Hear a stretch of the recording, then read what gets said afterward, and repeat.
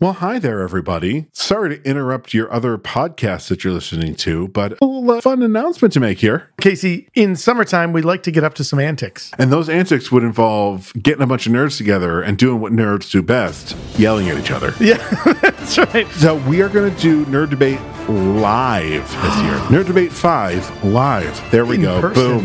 That is the subtitle. We just came up with it. We will be doing this at The amazing Bullfinch Brew Pub here in Syracuse, New York. So find all the information that you need at our social media or at nightshiftradio.com. We've drank Bullfinch's beer before. Dave, the brewmaster at Bullfinch, makes amazing beers. Check out the amazing stuff that's happening in Bullfinch. You can go to bullfinchbrewpub.com. Come join us on Saturday, July the 29th at 7:30. And be sure to be ready to listen to a bunch of nerds argue with each other. Yeah. All right, we're going to leave your podcast now. Goodbye.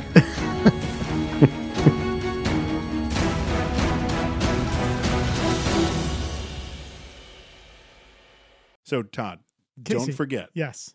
Guys with beers talking about movies with capes. Yep.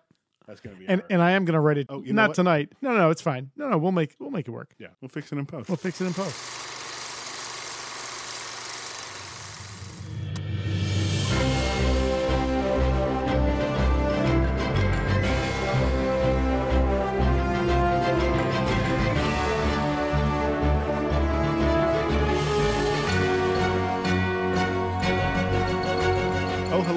Hello. And welcome to the Superpod HeroCast. Guys with beers talking about movies with capes. Episode 9. I'm Casey Ryan. And I'm Todd Panic. And we watched Daredevil. I've not been this upset about a Marvel movie since episode 2, Captain America 1979. Made me long for the Marvel TV show. Specifically, Daredevil, the director's cut this evening. Yes. If you have not watched the director's cut, there's going to be some conversation during this podcast going, I don't remember this part. You know what the director's cut does? It adds 30 more minutes of shit to this movie. Oh, I think it's more than that. I think the original cut is hour and a half, and this is 2:13. Oh, fuck. So this adds... It felt every inch of that 2:15. Yeah.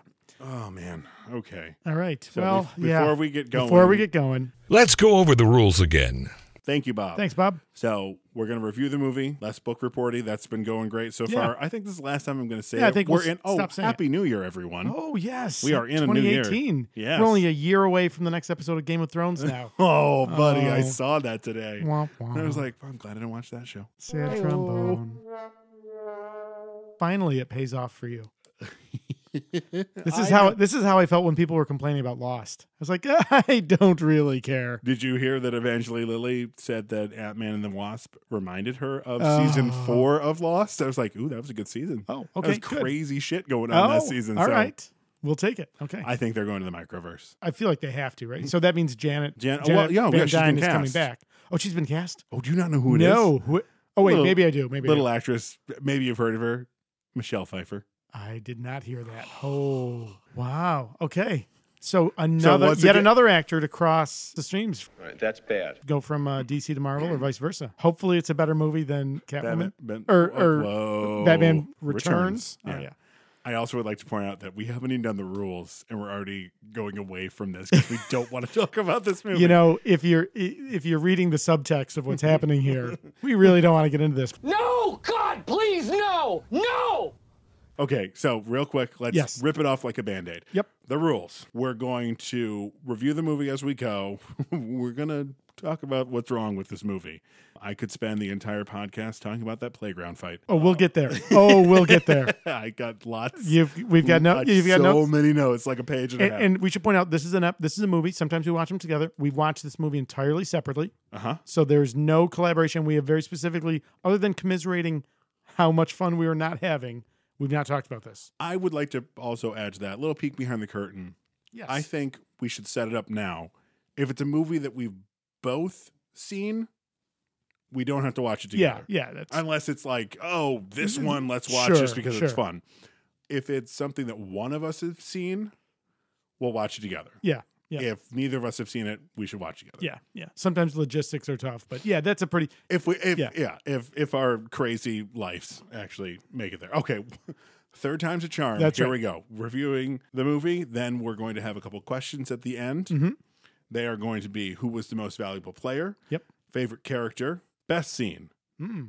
One scene you would cut. So it would start where the titles... Where the names come up and then when the titles... When he goes off the rooftops. Okay. And then my favorite actor having the most fun. Yes. I may have two for this one. Just showing maybe my a twofer? hand at the end. Okay. Yeah. All right. When we talk about it, it might change. Okay. But I've got two. Okay. I know one of them, but this will be Sure. interesting to I see. bet you we've got the same one. But I'm then there's a curious what second your one. strong two is. Okay. We'll Okay. see. Yeah, we'll get that. If the character save it comes for up, that section of the podcast, Casey. Now that we've talked about all that, since we are Guys with beers talking about movies with capes. What are we drinking? Thanks, you. Bob. All right. So our beer this evening is a specialty brew from Bell's Brewing Company out of Michigan. Many people are familiar with their Two-Hearted Ale. This beer this evening is one of their special brews. It's a dark beer, according to their description, along the lines of a Belgian double. But it is Hell Hath No Fury. Starting in Hell's Kitchen, some devils, Daredevil seemed like a good one. So we're both excited about this. I've had a number of Bell's beers. I've not had this one before. So let's try it this. out. Over the equipment. All right. Oh, God. That's totally fine. I'm getting some chocolate. Chocolate, a little coffee. No, a little that's Yeah, what the a little bitter- both. A little both. Yeah. Yeah. So Ooh. that's where kind of that stout But it's not flavor is heavy. coming from. No, it's not. It's very light, which will be dangerous while talking about this movie. It's also 7.5% alcohol. Oh, So no. which just means it's going to make it so much better to get through this movie.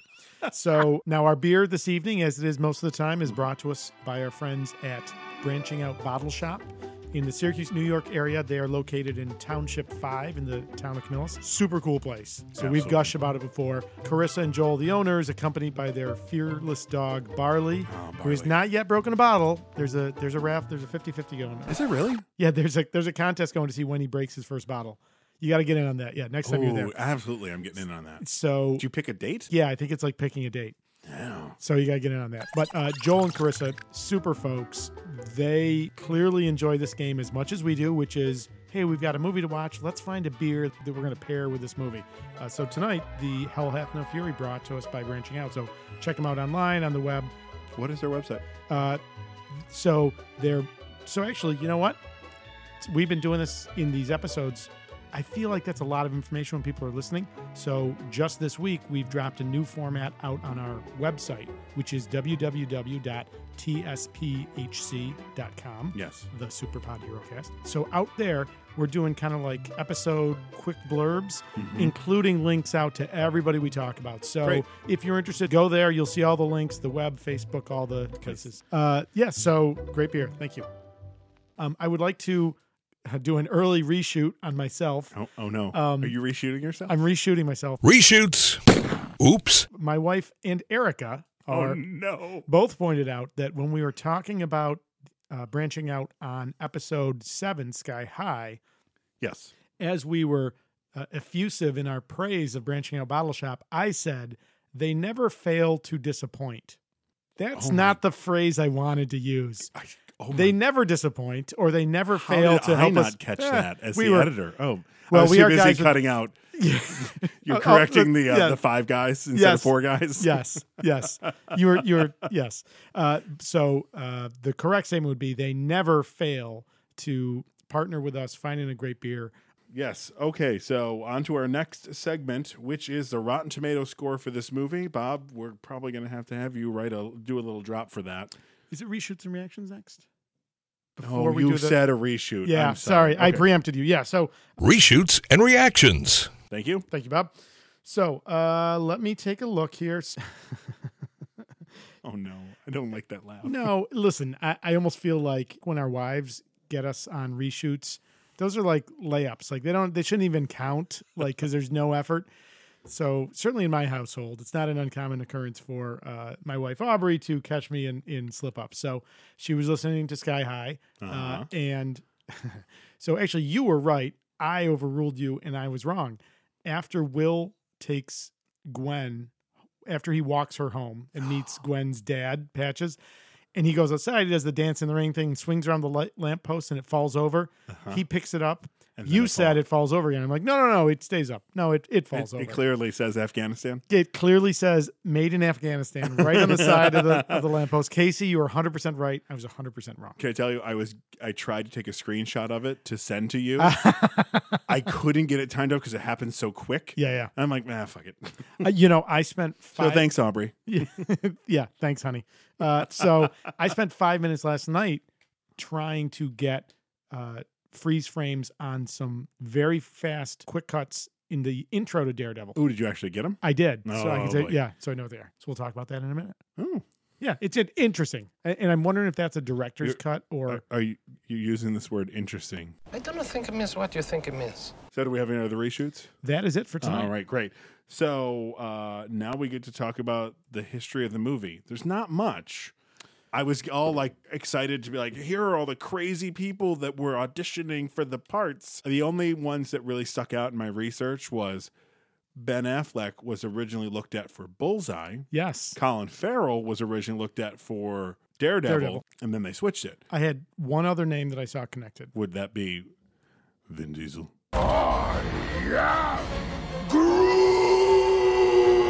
That's right. Yeah, so I saw his name. Also, I saw Guy Pearce connected at one point. Oh, that's right. Yeah. You know what I saw is that they asked, and he's like, I'm not going to do a superhero movie. Right. I think you want to say yet. Yeah, that's right. The word That's you're right. looking for at the end of that sentence, Mr. Pierce. Now, to be is fair, yet. maybe he picked the right moment. Oh, 100%. That's right. That's right. Listen, Yeah. he dodged a ginormous Yeah. bullet on this movie. Absolutely. You know, the most interesting production note I found, and I wonder how much of this is normal happenstance in Hollywood that we just don't maybe recognize. But you know, they start production, or they start kind of pre-production on this movie in '97, and it doesn't get Always released till 2003. Always a good sign. Yeah, right. Yeah, that's right. Right up there with 3 directors. Like those are the hallmarks of man. the successful movies. So you know what? I bet Guy Pearce, if it was started in '97, he was asked during LA Confidential time. Oh, when he's really hot. He was like, look, I just did an Oscar-winning movie. Fuck your little comic book movie. That's right. Yeah, so the 6 years of development, that's probably not a good sign. No bueno. Releases in 2003, budget of $78 million. Yeah. Worldwide You did grosses get it, yeah. 179. Not bad. Not bad. It's not a bomb. The screenplay and direction by Mark Steven Johnson. Whose name is in another movie in the helmet? His name is on 2 movies in the helmet. Ghost Rider. What's the other one? Elektra. Oh, did he do Elektra? He did too? Elektra as well. Or like I like to call it, Ambien. Yeah. Movie's so slow and quiet. Like, is something going to happen? Yeah. Is she going to Elektra anytime soon? No, don't worry about that. Who would want to see that? The other interesting credits he's got, and actually I enjoyed these movies more than these ones. His writing credits? Yeah, Grumpy and Grumpier Old Men. 2 phenomenal movies. Stay in your lane. Oh my God, right? Be a comedy writer. Don't try and do superhero movies. Yeah, I feel bad. We're going to shit on this guy. No, he has it coming. Okay, all right. Don't He feel has bad. it coming with Okay. this movie. Yeah, so that's it. That's my notes for the production. I don't have anything else to say Okay. about. So I think that leads us to how did this movie do in terms of critical reception? Are we talking about a little thing called Rotten Tomatoes? The old RT there. The yeah. old RT. RT score for this movie is, oh boy, 44%? Ouch. F. F. Barber College. Well, I don't even think Barber College is going to take this Oh. movie, especially with Ben Affleck's weird hair. Whoops. Spoiler alert. I mean, are we tipping our hand to say how much we hated watching this fucking movie? I think I said this off mic, and I'll say it here, and maybe it will stay in. Yeah. This is going to be how did this get made level Yeah. of doing this. Yeah. This is Yeah. going to be like, at what point did everyone just say, this is a train wreck, and there's nothing we can do to stop it? Dear God, if you see something, say something. If you see this happening on a movie set, for God's sake, say something. But clearly they didn't. They did not. Okay, so you know what? We're shitting on the movie. Yeah, we should probably let's, just go right into Right it. into the gutters of Hell's Kitchen. Yeah. Yeah. And now we're pleased to bring you our feature presentation. Okay, so first thing, Yep. I'm going to start with a positive. Okay. I thought the braille into the names, that was cool. So typically we start with the That was title cool. sequence. My first note, I liked it. I thought that was cool. I seem to remember before we started, I thought the 20th Century Fox logo also did it because that's Fox's favorite thing to do is change their logos. Yeah. And I wish every movie studio had that kind of budget. Just like, we could fuck with our logo in every movie we make. Or maybe just make a good movie. How about that? Yeah, we'll Beggars do that one. can't be choosers. So then I almost looked up, and I don't know. Do you know? Is that actual Braille or is it pseudo Braille? I know. You know what? We're just going to bounce at the end. Careful, Casey. Spoiler territory. The necklace that he gets that has Braille on it says Electra in Braille. Oh, okay. So that's real. Oh, that's cool. Okay, that's cool. It's one dot at the beginning, and one dot is A. So it's spelled Electra, not Electra. Got it. I guess. Okay. I don't know why. Oh, fuck. Okay. Because yeah, sure. Because who gives a shit at the yeah. end of this movie? Yeah, that's a good point. Like, okay. oh god, we still have to make stuff. So during that title sequence, the place where I was playing the game of trying to pause it and advance frame by frame, which I was casting with the from intercuts? my from my computer to the TV, and so I didn't have like the VCR remote, but VCR. That's Ask your parents. So did you know there's those flashes of color in that title sequence? Yeah. Very quick flashes. There are various other scenes from the movie. The rooftop fight between Daredevil and Elektra where they're fighting in the laundry. The flashes. There's the battle of Bullseye and Daredevil in the church. So it's basically like future scenes. And I had a big problem with that. If this movie had those shots and then started with him as a kid, and then moved us to those scenes, but this movie has those shots. It's the scene that comes right after that with him up on the roof on the cross, which is Marvel Knights, when they were doing Marvel Knights. Yeah. That's the Joe Quesada Daredevil #3 cover. Okay. So I was like, oh, that's a cool shot. There's another, there's a couple. Yeah. You know, I feel like this, and you know, let's point out some good stuff because we're going to be, I feel like, and this is where I don't want to shit on Mark Steven Johnson. I feel like he's got to love the comics, right? Because he gives us Easter eggs all throughout the movie. So his heart's in the right place. Yeah, absolutely. Let's put that at the beginning. How do we know he didn't get fucked with like poor Zack Snyder? Yeah. Or from DC. I mean, what's his name there? The Warner Brothers president. Like the guy we've been lambasting. 20th Century Fox. Yeah. How do we know Kevin they're not? Tsuchihara? Yes, exactly. So. But there's the one cover of him with the line from his Billy Club kind of, billowing around him. That's an iconic shot. And that's the end shot of this movie. Yes. Yeah. And I'll say it now, this is not a great movie, but the director's cut is much better than the theatrical.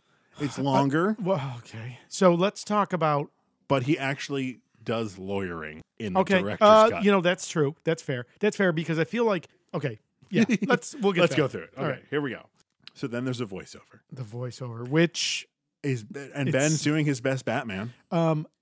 So effect number one that I don't like. Oh boy. So his eyes. Rat? No, the rat I'm fine with. So he drops from the cross into a church. That's not an effect. You're talking about his blind eyes? Yeah, he's wearing contacts. They look shitty. He couldn't see. Well, listen. He couldn't see the tragedy that was happening around him. Are you better off not seeing it coming? Yeah. Oh, boy. No, they look... okay. They're milky. I don't like them. I don't like them. But I think for someone who has an injury to their eye, which is what he has... All right. I didn't hate him. Okay. All right. So I can you're get wrong. behind that. Yeah, that's all right. And Aubrey will tell you so right. later. That's right. That's right. When this episode comes out, she'll be like, here's why you were wrong. As per usual. Listen, Aubrey was sitting next to me for about 20 minutes of the movie last night. I said going in, I'm like, listen, you're not going to watch this whole movie. But she got home from work. Witty Wicks Candles. Very busy this time of year. Sure. She got home late. I was sitting down to watch the movie. I'm like, I'm going to sit down. If you want to sit with me for a while, I know you're not watching it. It's fine. And she was shitting on the movie. She knew going in she was not in for the long haul. This is not a movie that's going to draw you in and keep you up when you're tired. If bailing's a choice, right? So then we have this whole he falls into the church and the priest. Is that priest a character from the comics? I don't know if he's a character from the comics. So we can talk about now. That actor. This movie is also full of people who are like, oh my god. Hang on. So I had the note later. So he is an Irish actor, which is... You mean the way he says, Matthew? Well, Didn't give it away. So it's apparent there. You're going to be surprised that he's Irish when I tell you what other movie you've seen him in. Oh, no. Stand by. Father Everett. Uh-huh. He is an Irish actor. His name is Derek O'Connor. He's also been in End of Days with Arnold Schwarzenegger. Yeah. He was in a number of episodes of Alias with Jennifer Garner. Ooh, maybe that's how he got the part. Maybe. He was in Brazil and Time Bandits. Also Jabberwocky, which were Monty Python things. What? Wasn't that Jabberwocky? Wasn't that a Monty Python? I could be wrong. I could be misremembering. Yeah. Okay. I don't think so. Maybe. All right. In any event. Reshoot. But Time Bandits in Brazil, certainly from the mind of Terry Gilliam.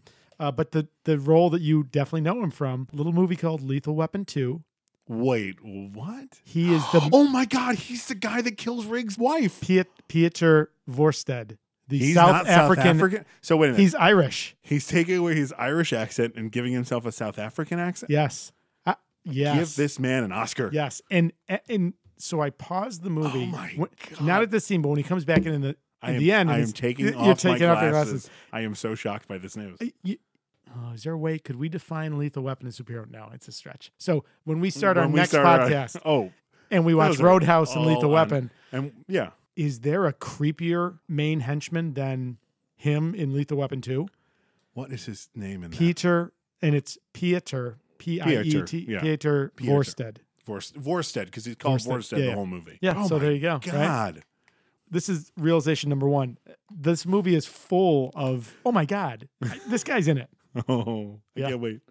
This is my problem. So there's this whole voiceover, blah, blah, blah, blah, blah. And then we flash back to him as a kid. And I will say again, this movie should have had the flashes of what's going to happen later in the film, blackness on screen, and Ben's voiceover. Is that going to fix it? It's just rearranging chairs on the Titanic. That's all that's happening. We can put them in any order. We're going to go down with the ship. Yeah, yes. We might as well make it enjoyable. But, voiceovers, I think you have to be very careful with. I think when they're bad, they're really bad. I think this is a really bad one.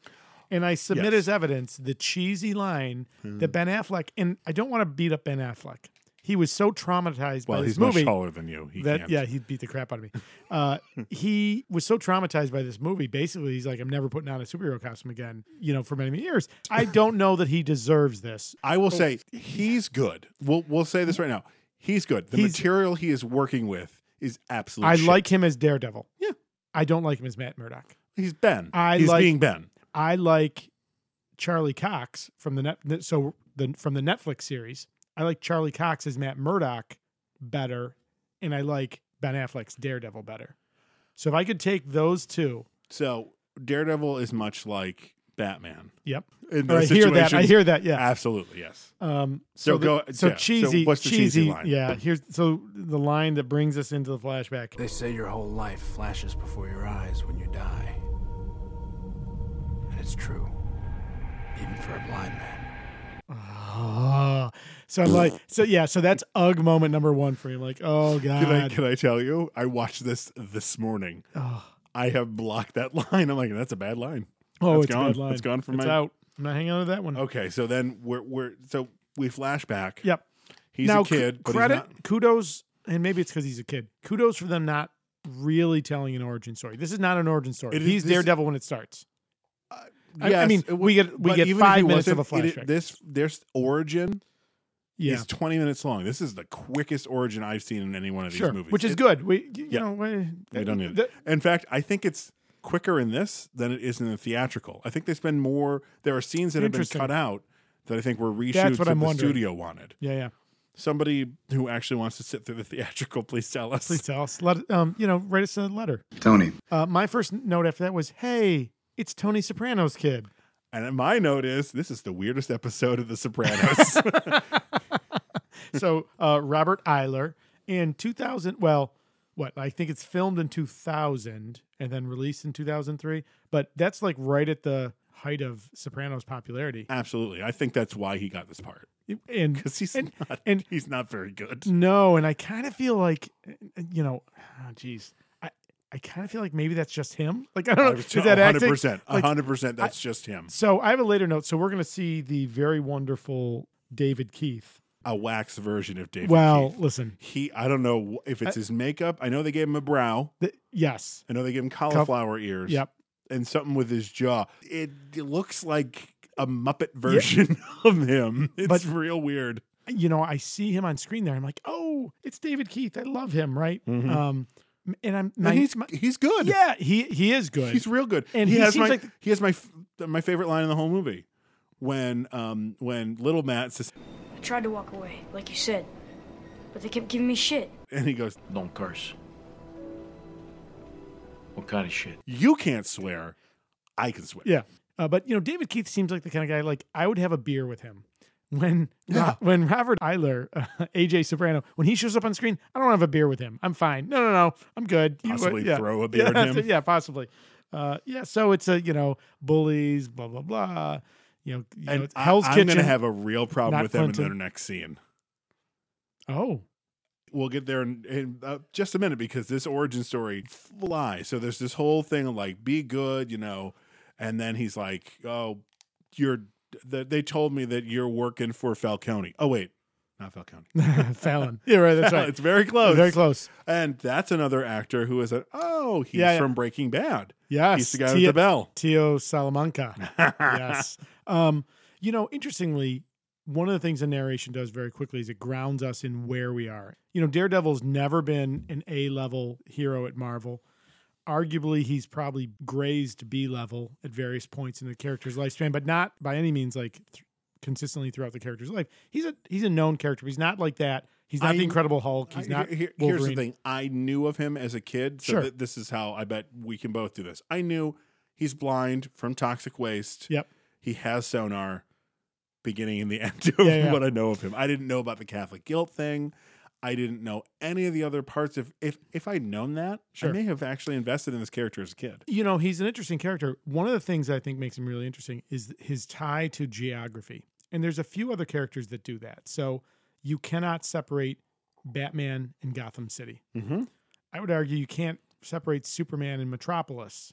100%. And Daredevil is inextricably linked to Hell's Kitchen, right? And this is the part I love the most about the Netflix series. And I think we'll talk about these a little bit.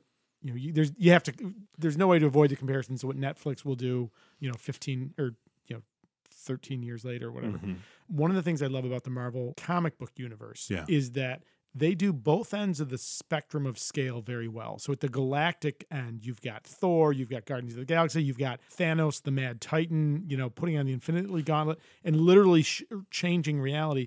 But then at the other side, you've got very street level heroes. Right. Daredevil, Iron Fist, Luke Cage. Heroes for hire. Yeah. Heroes for hire. You've got these guys where the bad guy was the gang leader that controlled a 10 by 10 block radius, and those were real and compelling stories. And Matt Murdock's origins in Hell's Kitchen, shapes who he is as a character in the same way that Peter Parker being kind of the glasses wearing nerd that gets bullied shaped Spidey. Absolutely. I thought you were going to say, and this kind of goes to the origin that we're about to see. Yeah. Do you know that there is a connection to sort of another universe Yes. in our I love Teenage Mutant Ninja Turtles? That is apparently canon. Oh, that's canon. Well, yeah, absolutely. That's fucking awesome. Oh, it's awesome. So anyone who doesn't know, Sure. the toxic waste that sprays Matt Murdock in the face and blinds him and gives him his powers then goes into the sewer and creates the Teenage Mutant Ninja Turtles. Heroes in a half shell, turtle power. And there are fun little things all through that. Who trains Daredevil? Stick. Who trains the Turtles? Splinter. Oh, what's the main ninja force in Daredevil? The hand. What is it in? The foot. Oh, yeah. Thank you, Kevin Eastman and Peter Laird for that. Yeah, that's great. Also, since we're on that, and we'll get to this when we watch those movies too. So I own the not volume 1 of issue 1, but probably the fifth or sixth reprint of volume 1. But then I've got the original prints of issues 2, 3, 4, 5, 6, the beginnings of the Teenage Mutant Ninja Turtles. Well, the actual books. Old Eastman and Laird ones. Oh, before you go tonight, I gotta show them to you.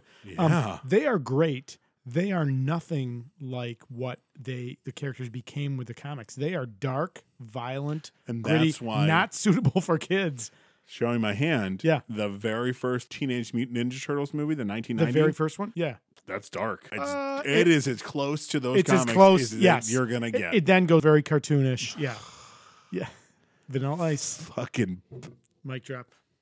Well, no, I'm not mic dropping Vanilla No, Ice. is that enough? Mic drop denied? Mic drop tonight. Okay. You know what? We'll save that for Secret Reviews. Let's get back. Yeah, let's get back to the ooze in this movie. And again, Look, I brought us back hey-o. in. So he goes to see his dad because he's gotten all A's on his report card, which I had a problem with. Oh. Shouldn't he have not had an A in phys ed? If he has an A in phys ed, how come those bullies are after him? If he's good at... Well, maybe is it A for effort? It's not a... No, yeah. I think it was just like the prop master's like, no one's going to fucking look at this. I didn't look at it. So I saw it. I was like, wait a minute, that's see straight A's through everything. Hang on. Nice. Phys ed? He also had 0 Okay. absences and 0 tardies. Okay. Good for him. Good for him. You know, but really that's, good for Jack Murdock, his father, right? Like, so I don't remember from the comics if we know what happened to his mother, but. Oh yeah. She's a nun. I got a note about that She's a later. nun. Oh, all right. I got a note about nice. that. I got a question. Oh, okay. But I don't think you can answer because you didn't clearly, know that. Nope, I didn't. So, but I love that dynamic, right? Like, so Matt Murdock, and we find out, he's not an educated man. He's physically tough, doing what he has to take care of his son. Right. It's just Jack and his son, Matt. And I love that. And this whole dynamic. And, Matt, accuses him of working for Fallon. You think I'd be pulling double overtime down at the docks if I was working for Fallon? So he goes down to the dock. He sees the foreman, and this is just for the director's cut. Oh, that's not the in the scene. Oh, I like that's a great scene. In the theatrical, I remember this. He's just looking for him, sees him beating up the guy, then he runs away, and so I'm just like, oh, this works better because there's a better chance for him to be more upset. Mm-hmm. So he goes up to the foreman. Hey, I'm looking for my dad, Jack Murdoch. You seen him around? The foreman goes, Murdoch? He ain't worked here in months. That's the moment where you see Jack's clearly lying to his son, and not no bueno. He just doesn't want his son to see what he's doing, which is what he has to do to take care of his family. My next note is: if you don't want people to see what you're doing, maybe don't rough people up out in fucking public. Listen, like I know he's in an alley, but it is high noon, and everyone can see what you are doing to that man. Maybe that's Fallon's direction. Make it public. Make sure people see, right? Because presumably he's a collector, right? Presumably Fallon's a loan shark. He's collecting. Yeah. So Fallon needs people to see what happens when people don't pay. Sadly, people included Matt. So Matt gets upset. He runs away. Something happens with the...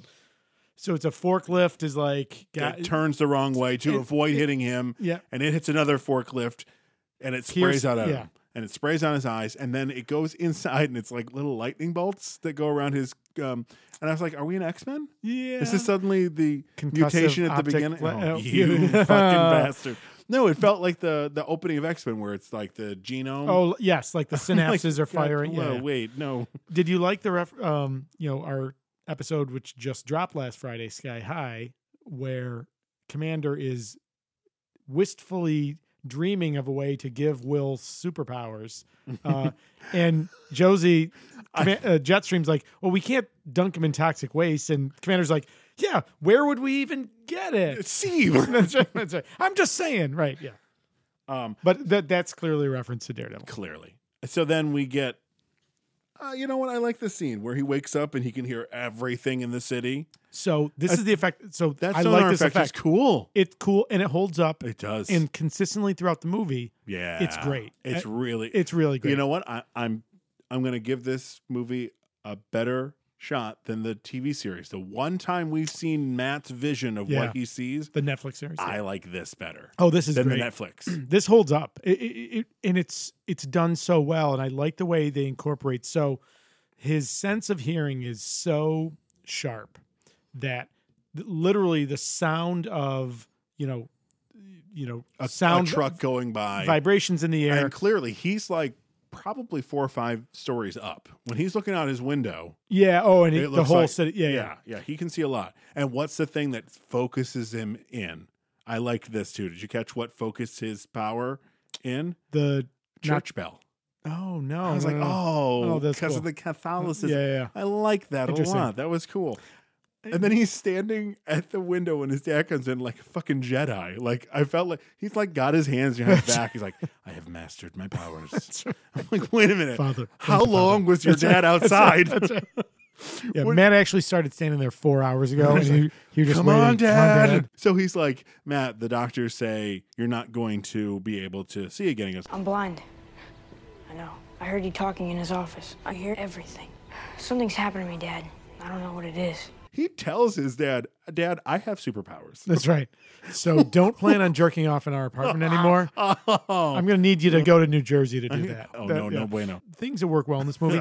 I think the development/training montage that we see after this, where Matt starts to explore the limits of his powers. He becomes Spider-Man. He kind of becomes Spider-Man. Listen. Like I expected him to like jumping around and just go flip, flip, flip. You know, he is on New York City's rooftops more than any other hero other than Spider-Man, I would say. That's true. It's kind of his thing. Sure. It's his They're just milieu. in different parts of New That's York. right. That's right. That's why they never see each other. That's right. New York City's very big. It's very big. Yeah. I like that montage. Oh, go ahead. Except for during the voiceover. I have the note, so much voiceover. Yeah. During Ben's voiceover, did you hear what he said? I was the boy without fear. Yeah, that's cheesy line. Yeah. Nope. Do you think Ben was in the booth recording these and he said them and there's footage of him being like, really? That's the line? Yeah, Ben. Yeah. What? Yeah, Ben, we're going to need you to go ahead and hit that one harder. Yeah. Really? Yep. Go ahead and hit that again. The boy. The boy?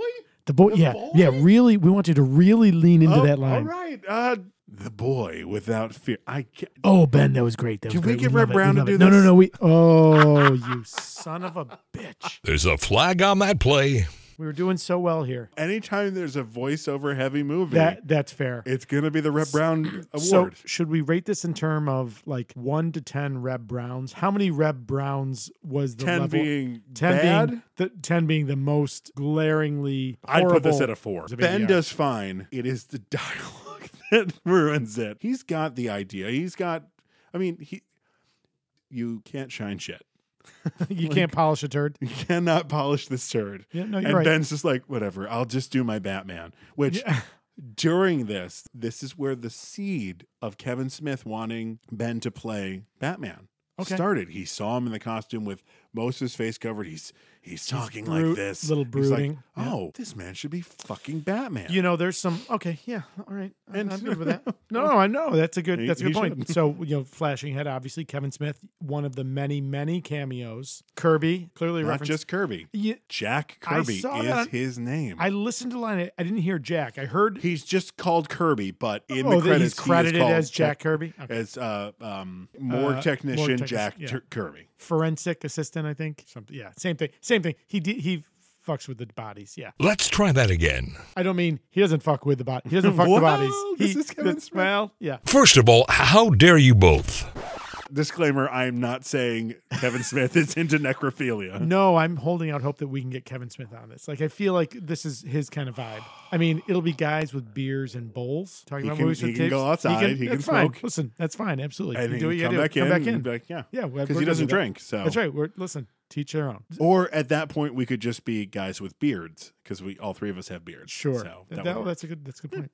So early appearance of a Stan Lee cameo. Is Stan Lee a vampire? No. Holy shit, he looks the same that he does now. And you don't mean Stan Lee, the character in all the cameos. You mean the literal person Stan Lee. Literally, the person Stan Lee looks exactly this. Like, if you look at like Mallrats to now, he looks different. But like, there was a certain point where his body's like, this is what we're going to look like till we die. Casey. Stanley, please don't die before this comes out. Yeah, right. We're going to need some Reb Brown level ADR. Reb, could you, honey. Jeff. Jeff. If you see him now, though, he does look, the appearance hasn't changed, but for the fact he looks so much more frail.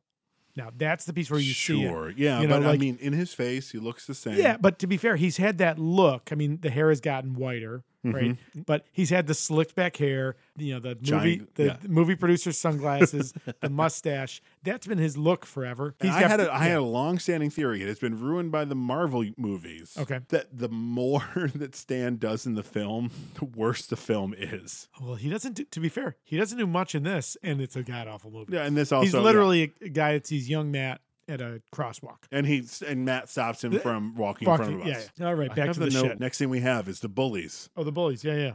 Hey, bullies, let's pick on the blind kid. Yeah, real douches, good. Yeah. They deserve everything that's about to come to them. So do they deserve the bad scene that they're in? Because that feels like punishing the actors. And not you the mean characters. like when they're walking away, the heavy set of the three, as they're walking away, he says, "Hey, let's get some coffee." Is that what he says? Oh, that's ridiculous. You know, you're like 12. It looks so bad. So they use some fast motion effects. The wire work is not good.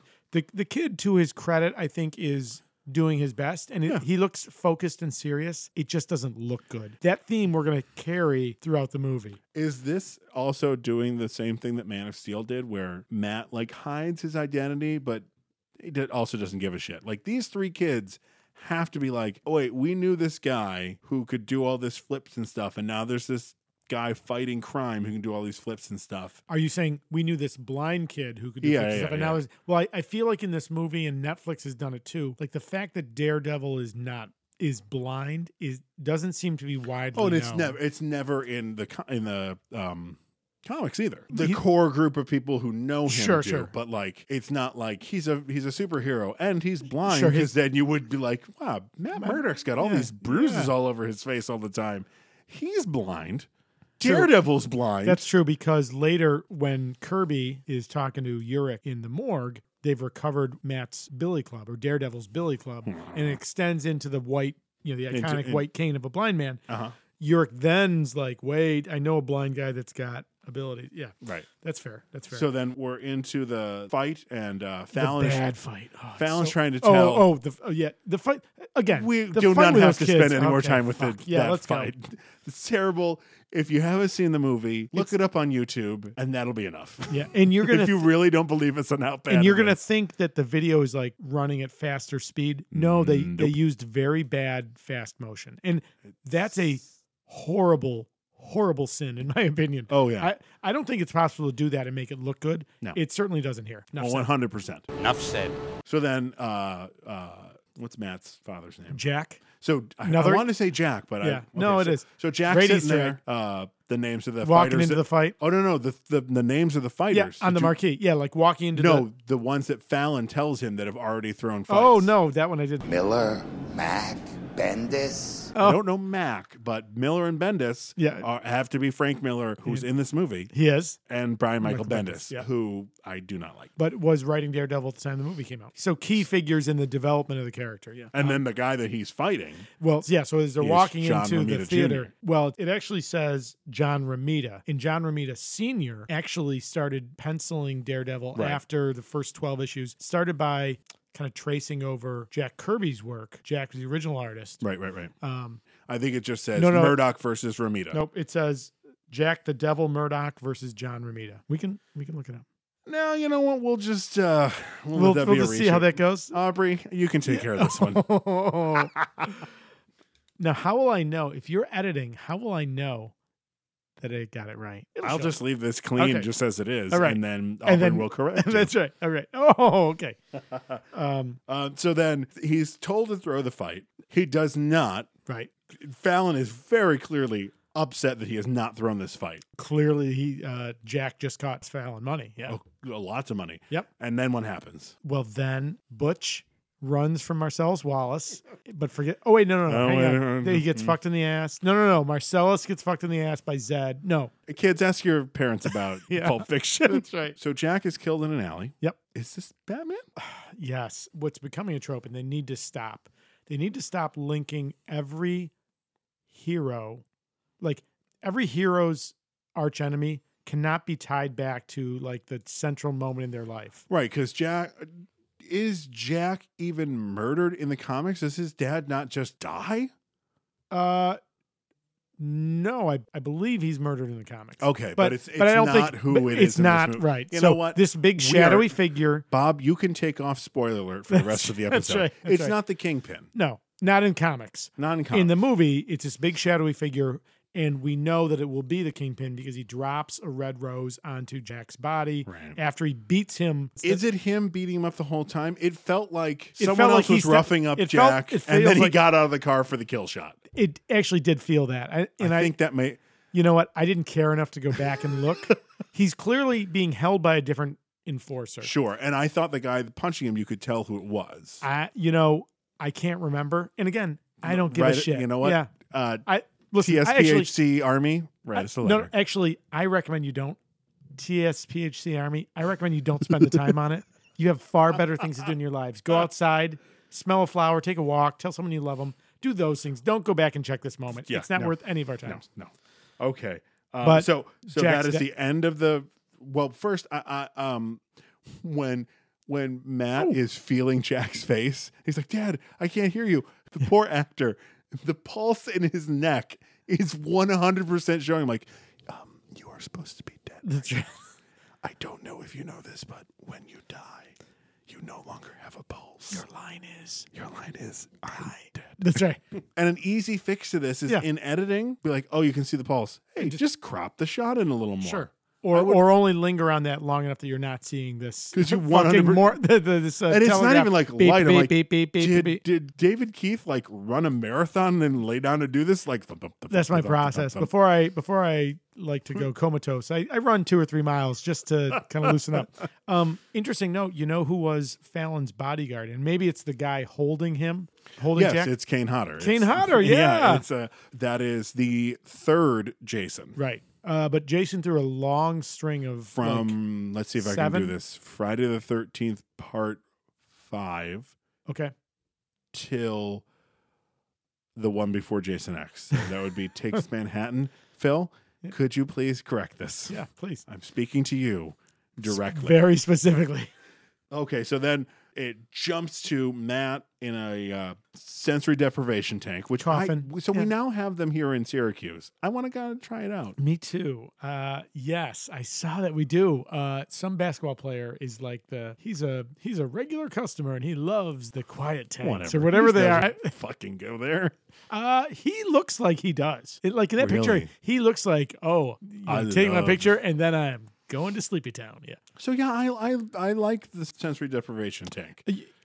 I like the way they approach sense. this. Yeah, and it will be echoed in a decade later in Man of Steel, right? When young Clark is struggling, how does he shut out the world?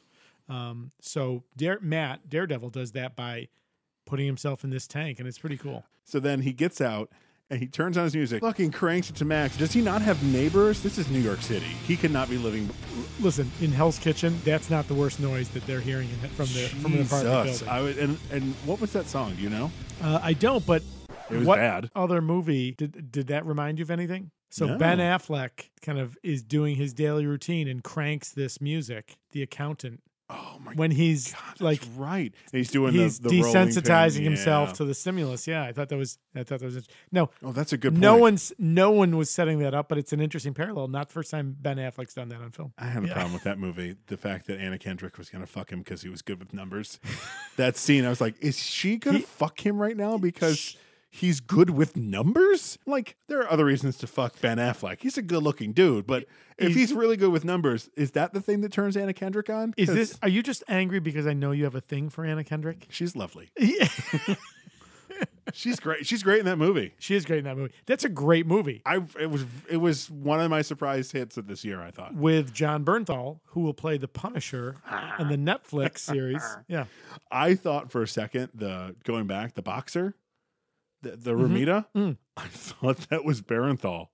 Oh, it looked like a young Bernthal. Oh, that'd be hilarious. And the great thing about Bernthal is that he looks like how John Romita Jr. drew the Punisher, broken nose and all. Now, interestingly, John Romita Sr. created the Punisher. Right. Yeah. Very interesting. Yeah.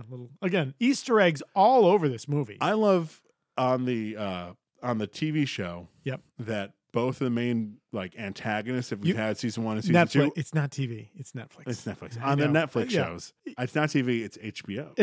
That's right. But both those antagonists for season 1 and 2, Kingpin and Punisher are both originally Spider-Man villains. Yeah, very interesting. Yeah, very, but very they are now more linked with Daredevil. So much so that I read that, so we keep talking about Netflix. Fox had the film rights to Daredevil and its associated characters. At the time, that included, they made a conscious decision.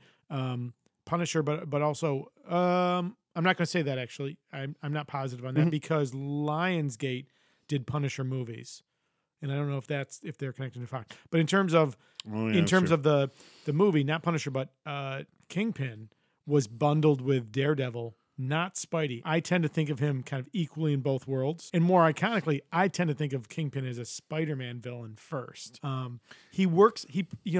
he works better as a Daredevil villain because he doesn't have superpowers. He's this massive Hulk of a man, but a non-superpowered Hulk. He's a sumo wrestler in size and stature and power, but not superhuman. Doesn't make sense that he can hold his own against Spidey. Makes total sense that he can go toe-to-toe with Daredevil, who has no super strength. So absolutely. I agree 100%. Yeah. So we're in a courtroom scene now. Yes. Did you catch the name of the guy on trial? Yes, which is of all the way. I'm going to go on record. Did he piss someone off? Well, Jose Quesada. Jose Quesada, at the time of the movie, was Marvel's editor-in-chief. Joe Quesada. They call him Jose in the movie. I'm sorry. Yes. Still, yes. Quesada in real life, fucking rapist in this movie. I'm like, wait a minute, time out, guys. You know he writes your checks. In the end, he writes your checks. The character in the film, Jose Quesada, is a scumbag played by great character actor Paul Ben Victor. You don't watch the Lethal Weapon TV show, do you? I do not. I can't bring myself. No, it's surprisingly really good. Okay. Give it a try. Okay. This summer when there's nothing else on. Yeah, that's right. Give it a try. It's good. But he played a mob boss this last week, so it was very weird to see him and how he hasn't aged much. He's great. He played a mob boss in season 2 of Preacher, which I didn't watch all of. I have not watched. No, don't watch it. It's not good. But no, I can't. I hear it's good. You know what it is? The only thing I want Ruth Negga to be Catwoman. So you're 100% correct in that. But it is Preacher in the same way that the TV show The Walking Dead was inspired by the comic book The Walking Dead. And now it's just its own. It's its own thing. I want Game of Thrones, which is it's in the book, it's in the show. Last couple seasons it departs a little bit. Because they're now past the book. That too, and there's some other things too where they depart. But that is very clearly, hey, we're taking the story from the books and showing it on screen. I wanted that for the Preacher TV show, and that is not what it is. I think we've had this conversation. You have not read Preacher, the comics, correct? Nope. You know what? Going in clean, I'll say this. Seth Rogen, Evan Goldberg clearly love the material. They love the genre, and they're great storytellers, and they tell a very interesting story. It's not the Preacher comic book. Right. I wanted the Preacher comic book. But if you haven't read that, you would probably enjoy it. Okay, let's go back to this shit movie. So Quesada. Quesada. Who did he piss off to be made the rapist in this movie? I don't see. I gotta be honest with you. I don't see how that's possible. I mean, at the time the movie's made, he is Marvel's editor-in-chief, and he is, I believe, Marvel's second longest running editor-in-chief. Like, it wasn't like... Is he still editor-in-chief or is he moved up to CEO? He's not editor-in-chief anymore. Is he CEO of Marvel Comics? Maybe. Yeah, I think he is. But I mean, like a key figure, and not like, oh, remember that guy who for like 3 minutes was in charge? No, he was there forever. So is this all the characters? A Harvey Weinstein situation? I don't know. Please, God, no, it can't be. No. I can't handle because he's anymore. No. Stay on target.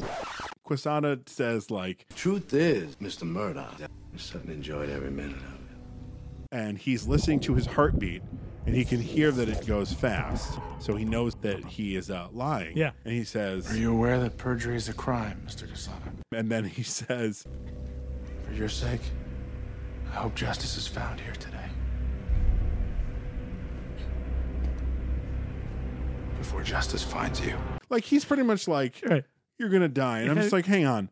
Are you threatening a person in court, counselor? Because you're going to be held in contempt. So here's my problem with that scene. And I will say this. That scene? Oh, yeah. Yes, very specifically. The director's cut clears it up because when Matt and Foggy, played by Jon Favreau in his entree into the MCU,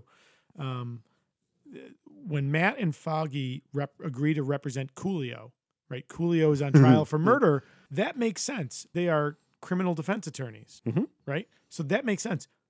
As a criminal defense attorney, why is Matt in that trial? Yeah, he is not a statutory rape or a rape trial. Yeah, he is not. So I'm assuming that's the criminal trial for Jose Quesada. Yeah, absolutely. Matt is not a district attorney. The district attorney prosecutes. He's clearly not Quesada's defense attorney. Yeah, no, he's the girl. But the girl's attorney has no place in that hearing, in that litigation. Oh God, you're right. It doesn't make any sense. So you know what? So kudos to the director's cut for at least clearly establishing what they do, which is, and again, he fights for justice as a lawyer, as a defense attorney, and then as does a masked superhero pro bono. Yeah, exactly. So that whole scene, I'm sitting there going, "What is happening? What is this?" The only thing that would make any sense would be if the girl was suing Quesada in a civil trial for. I mean, that doesn't make any sense because then he goes out and has drinks. It's the dumbest fucking thing. Yeah. So yes. he gets in the car. Quesada gets in the car, drives away. Great line from Foggy. He's never called Foggy in the movie. Let's start there. I think when Matt and Foggy are having coffee when he first sees Elektra, doesn't he not? Again, you know what? Not a point I care enough to go back and look. All right, yeah, great. He's never called Foggy. Okay, so Foggy says, "Come on, let's go get drunk." Yeah, it's a great line. Like, we lost this trial, and he says, "I'm busy. I have plans." And this suit up montage. Yeah. When this movie came out, yep. It was on DVD. Mm-hmm. Now watching it HD, that is clearly not Ben Affleck doing all the Billy Club flips and everything. Those are pretty cheesy. And the whole suit up. Now, so the top of his suit. Let's talk about the suit for a second. Okay. Has a collar that comes that across, apparently he never fastens, except at the end, midway through his fight with Bullseye. He starts to fight. It's undone. Yeah. He gets hit in the throat with the communion plate. Oh, he's like, better buckle up. Better protect. Because when he and Bullseye are choking each other later, it's closed. I'm like, when did you have time to do this? Right after he got hit in the throat with the communion plate. Yeah. So interestingly, I saw that scene. So that scene, I immediately thought of X-Men. In the whole, what would you prefer, yellow spandex? Mm-hmm. Clearly, this is that era of early 2000s. It's got to be leather. Now, I will say this: if you're Daredevil and you have you don't have physical superpowers, leather makes sense. But leather with shielding. It yeah. doesn't look... So as bad as that suit up and warming up, because that's really it's not even the suit up; it's the warming up. Like, let me do some kata. Fine. The suit up's fine. But him the kata is horrible. Like... But as bad as that sequence is, and I can't remember what. Was it in Batman Begins or it was another? Maybe it was Batman Begins. We've talked about, and I feel like this is important enough that this should become a key segment in our podcast. Suit up montage? No. Oh. First fight. In superhero movies, I feel like the first fight is very important. Well, this first fight loses right at the beginning. No. Well, first fight we see on screen. The bar fight.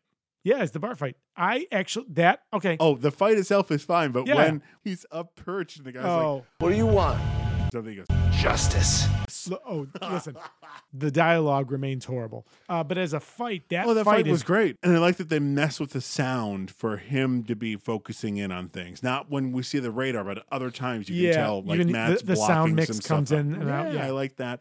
And then I liked at the end, the 3 billiard tables are on fire. Right. And is that a cover? I don't think so. It could be a comic book cover. The flaming or DD is iconic through that. Yeah, I know. Let's not go there just yet. Yeah. I really like the fight. Mm-hmm. I like that. It could be a comic book cover or a splash page. Yeah. He chases, Matt chases Quesada down into the subway. Daredevil, brutal. So there's this whole fight, which is a great he's fight. about to take out Quesada. Yep. A train goes by and it messes with his sonar. Right. And he's down the ground. And you think at this point, he would be able to focus it a little more. Like maybe wear earplugs. I don't know. Yeah. Do something. It's not like he ran behind a jet engine. Like it's a subway station and you're in New York. I feel like that's a pretty big vulnerability. Coming, sure. Because of your sonar. It wasn't like, if it had been like, we'll fix this movie as we go along. It should have been a PA announcement over the thing. Attention passengers. Apparently the subway is run by Morgan Freeman. Yeah. Attention passengers. This is Morgan Freeman. Andy Dufresne. Get off at the next Get off at the next stop and crawl through 12 miles of shit I can't even imagine. Andy Dufresne. So, anyways, so then he pulls the gun and he says, Go to hell, Diablo. and then he says, Quesada says that to Daredevil. Quesada says to Daredevil, go to hell. And then Daredevil says, But you'll beat me there. sorry. When he says, I will, he's dead. He is dead because it's like, I will. But you'll go. There's another movie in our helmet where someone is kneeling down and the line delivery in that one is not good. And I will tell you right now, it is your favorite superhero. What? We'll get there. Don't worry, buddy. That's a little sneak preview for when we get to another movie in Thor's helmet. Okay. I hope it's the 1990 Captain America. It is not. Damn it. All right. Okay. So then he pushes the... Quesada dies. Quesada dies. Which is, again, so Frank Miller, later run, like Frank Miller does with every character, Frank darkens it up a little bit. But I don't even believe that even when Frank Miller was writing him, I don't believe he probably killed any hand members. Probably killed the ninjas, but... Yeah, they don't count. They just dissolve into smoke. They don't count. He straight up murders this guy. He straight up murders the guy. I'm like, I don't recall him killing in the comics, and he does he not. may kill out of necessity, but the line. Oh. Hey, that light at the end of the tunnel, guess what? That's not heaven. I'm killing you. That's the sea train. Yeah, so, okay. So then we're introduced to another famous Spider-Man character. Well, I know him. Does Ben Urich work for the Daily Bugle? In the comic books, he does. But they couldn't use it because it's owned by of a rights Daily issue. Bugle is still squarely with Spider-Man. Yeah, so they Daredevil didn't get Bugle, but for whatever reason they gave him Ben Urich, which because he's also a Daredevil character. Yeah, but again, he's just one of those things. Like so, I think it's a Quicksilver thing. It's okay, like they're flipping a coin. Like the fact that how we got Quicksilver in Days of Future Past. Oh, then he had like Age of two Ultron. Distinct identities almost. No, because he's been on both teams. He's been an X-Men and an Avenger. Sure. Could you imagine being the judge who had to, because that went to trial. It went to trial? Yeah. And imagine being the judge being like, so let me get this straight. You bunch of fucking nerds. That's right. I have this character that runs really fast. Yes, Your Honor. His name is Quicksilver. Don't shut care. up. Don't care. That's right. You're out of order. Couldn't care less what his name is. He's been on 2 different teams, so you both say that he's your. You know what? You both can use him. That's right. Get the hell out of my courtroom. It's just like I'm a judge. God damn it. That's right. All right, so we meet Urich. We get the Flaming D. So again, how did he see that? He just kind of literally looks over. And it literally ignited like from while he was standing there. Well, he threw. Did he throw a cigarette? Okay, but how was he the one? Do you think all the cops are like, listen, oh, we're really bad at our job? Listen, and also, how did it stay so perfect if there are cops walking all over the place? Are you suggesting that this movie's story is not as steaming tight as it pile be? of shit? Yes, I'm not suggesting. I'm declaring. Yeah. All right. So did you know? So Heather on the answering machine. That's the next note I have. So Matt goes home. It's broken up with on an answering machine. Heather, it's his girlfriend from the comics. I thought that was Karen. Well, there's Karen Page too. Yeah, but he has another girlfriend. And that's her. Okay. But do you know who played it? No, the voice on the answering machine. No, who was that? It was Claudine Farrell, Colin Farrell's sister. Yes. How? Wait. Yeah. I thought was that her, or I thought she was in the bar when we first meet Bullseye. Or is it both? Both of her? Both. Nice. Good for her. She gets a line on. Good for Colin. Yeah. Yeah. Nice. So then, because you can hear the Irish accent. Yeah. So then we have, he gets broken up with by Colin Farrell's sister. Via answering machine. Just the lowest of low. Party foul. She's like, I don't know where you go at night. I'm like, honey, he's Daredevil. He's Daredevil. If you're dating him. He's the motherfucking Daredevil. If he's dating him, if she's dating him, she's going to see all those scars on his back. She's going to be like, Matt, how did you get all those? Yeah. Well, it's just that I'm Daredevil. Polo. What? Yeah. No, nothing? I'm not doing polo. The horses don't like the water. And he is covered in scars, and he is very clearly having trouble getting all of his leather off. Yeah.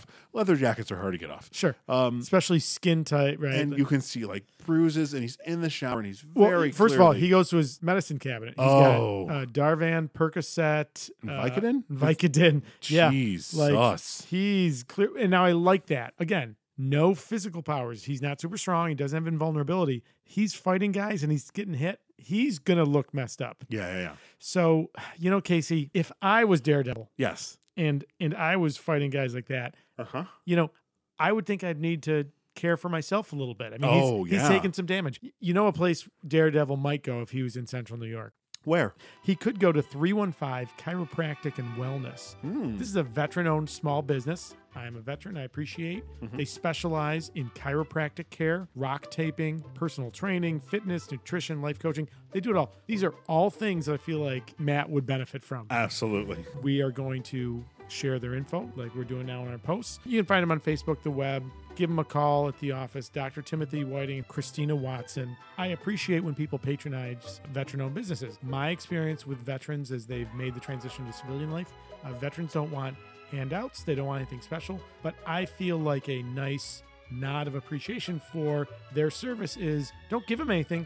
Just give them the opportunity to provide you a service. So yeah, absolutely. Support a veteran-owned small business. 100%. Nice copy, Reed. Thank you. Once again, thank you, 315 Chiropractic, for sponsoring us. Check them out. They're supporting us. Throw them a little support. Please support them. Yep. So he's getting into the sensory deprivation tank. Let's talk about the girl. He hears someone getting murdered. Does he make the choice of, I've taken the drugs, there's no way I'm going to make it there? Sure. Is that the choice that he is making? I think with Superman, it's even harder, right? Because Superman arguably could spend all night like Santa Claus visiting every house in the city and make it, right? Daredevil, he's a guy. He's just a dude. He has to draw the line somewhere. Now, this is a tough one, and it's a cool effect the way they do it. Like she's physically next to she's in the room with him, and he looks in the direction of where she's at and makes a decision. He pulls himself into the chamber and closes. Tank closes, and then it cuts back, and she's gone. Right. So good. Now, I wonder, is that in the theatrical? No, because that's all part of the subplot that's coming up later. Yeah, the Coolio plot. Oh, that's right. We're not having any. Bob's taking spoiler alerts away on this one. Yeah. However, he's going to be saying, "Move it along, guys." Thanks, Bob. Thank you, Bob. The Nun. So there's that weird little short dream moment there where it's young Matt again. I think that nun's supposed to be his mom. Oh, interesting. I didn't even have a note about that. So it happens so quick, and that's not in the theatrical, I don't think. So I think that was just a little Easter egg for those who know that Matt's mom is a nun. Okay. So then we're at Murdoch and Nelson. Now, great scene. Did you catch the throwback to another one of our episodes? No. What kind of fish does Mr. Oh, Lee? yeah, I did. The fluke. Paperman. Yeah. I did have that. Yeah. I did. See Paperman, episode 4. That's right. But, I like Charlie Cox as Matt Murdock more than I like Ben Affleck's. But I will tell you that I don't think I like Ben Affleck. I don't like this Matt Murdock more at any point in the movie than I do in that scene, him and Foggy. Absolutely. I think that the dynamic in the Netflix series is also great, and I can't remember the actor's name who plays Foggy, but the dynamic that he and Charlie Cox have is also wonderful. Again, this movie's not a 0. Flash ahead. I'm not going to give it a 0. There's good moments. This is a great scene, and the banter between them is great. It's a great scene. It's a great scene. Did you notice when Matt asks for honey? Yep. And Foggy's about to hand it to him. Matt gives him some guff about talking about Daredevil. Sure. And Foggy decides to grab mustard. Did you catch when Matt is squeezing into his tea? He's squeezing it so hard. Ben is squeezing it so hard. The mustard's like coming out of the sides. Yeah, I'm like, Ben, what did that mustard do to you? That's right. Was it like take 400 of the days? Like, this goddamn mustard. I like that. And then he switches them because who enters this movie? Now, Jennifer Garner. Wait. Oh, just savor the moment. She is gorgeous. Stunning. Except for those green contacts. Is Elektra green-eyed in the comics? I believe so, because I read that. So those are colored contacts. Oh, yeah. She's got brown eyes. Yeah. So she must be. Brown eyes. But which I don't know. So Greek. She's of Greek heritage. The character is. Green eyes. I don't know. Okay. I didn't care for the green eyes. She's still stunning. Yeah. But another movie where they give colored context to an actor and in certain scenes doesn't work. Passion of the Christ. Never saw it. Jim Caviezel has very blue eyes. Okay. They gave him brown eyes. Kudos to them for not whitewashing the character of Jesus any more than he already is. Yeah. At the Last Supper, it's lit by candles because it would have been. Sure. But the way the candles hit his contacts, it kind of bleeds in his blue and suddenly has almost like red eyes. I'm like, oh no, Mel, it's the devil. Mel, back away. That's right. So, great scene. So Those both halves of those scenes. Contact lenses are upsetting. Yeah. Contact lenses notwithstanding. Great halves to both scenes. So Matt and Foggy, great. Matt and Elektra, great. In the banter they have there is I enjoyed it. Poor Jennifer Garner. Yeah. And I'll gets every fucking cliche line in a movie. Oh. What are you? Blind? Yeah. I didn't get your name. I didn't give it. Listen, do you think again, like Jennifer was reading the script being like, can we discuss these lines? Can I get new lines, please? While we're on the topic of things that you wonder, did no one say, hey, maybe we should think about this again? Is this an appropriate moment to talk about Ben Affleck's hair? Now, I know that he's blind, but is no one telling him how fucking ridiculous his hair looks? Well, how about even this? Foggy? Come on, Foggy. How about hook a brother up. When we get to Ghost Rider, it is the exact same hair. Is this like is that Mark Steven Johnson? Is this a Mark Steven Johnson? His hair does not look like that. I saw a picture of it. His hair does not look like that. Who? Mark Steven Johnson? I've only saw the beanie picture that's on IMDb. But we don't have to have a pretense here either. Nicolas Cage wears a wig in most movies. Yeah. Did Mark Steven Johnson just hold up a picture of Ben Affleck in this movie like this, but black? Oh, God. Listen, I'm wondering, do I dislike Ben Affleck as Matt Murdock so vehemently because of his hair? You know what? That hair That's makes entirely him kind of a possible. douchebag. It's douchebag hair. It really is. It is Ted Mosby hair. Ted Mosby. Oh, How I Met Your Mother. Oh, isn't he the protagonist? Yeah, but he's a douchebag. Oh, okay. So I think that's what's going on with this hair is that it is the douchebag hair that makes you not like Matt Murdock. So then he's trying to hit on Elektra, going over for the honey. Yeah. It's right in front of you. What, are you blind? Yes. And she flips that switch from being cold and detached to, oh my God, I'm so sorry. Yeah, I don't love it. I don't love how far she goes in the opposite direction because she's never like that the rest of the movie. Yeah. It could have been, oh my God, I am so sorry. But not, it was Jennifer Garner apologizing for it, not Elektra Nachos. And I think that's a problem with her character is that we don't get the sense that she's tough enough to be Elektra the assassin. She's not at this point. Yeah, but even like, I don't even know if I see the scenes. This I don't movie see the should have been scenes called Elektra Begins. And ends very quickly. Too soon? No, not soon enough for this fucking film. All right, speaking of a moment that we wish didn't happen. The playground fight? Let's go out to the playground. First, let's start at the beginning. Yeah. Can you take a guess how many days it took to film this? I know this only because you and I have chatted. Please, Casey, tell our listeners. 4 days? Holy shit. To shoot. Is this all just practice footage and they forgot that they were putting the practice footage in the film? You know, it is so bad. It is so bad. And part of me feels bad because it's all Ben and Jen doing it. Yes. So they worked their asses off for it. We see a little, I feel like there was a little bit of fast motion there. A little bit of fast motion. There's some bit of wire CGS. work that does not look good. Bueno. No bueno. And also, so he's doing this and there are all these kids. It's hey, just look, this blind guy's doing all this acrobatics. How does no one know this man is Daredevil? You know, how does no one know? I don't even. Or at least there should have been a subplot where someone questions that he is blind. Yeah, because there was an episode of Quantum Leap. Yay! Right back to it. So Sam, obviously is not blind, leapt into a blind pianist.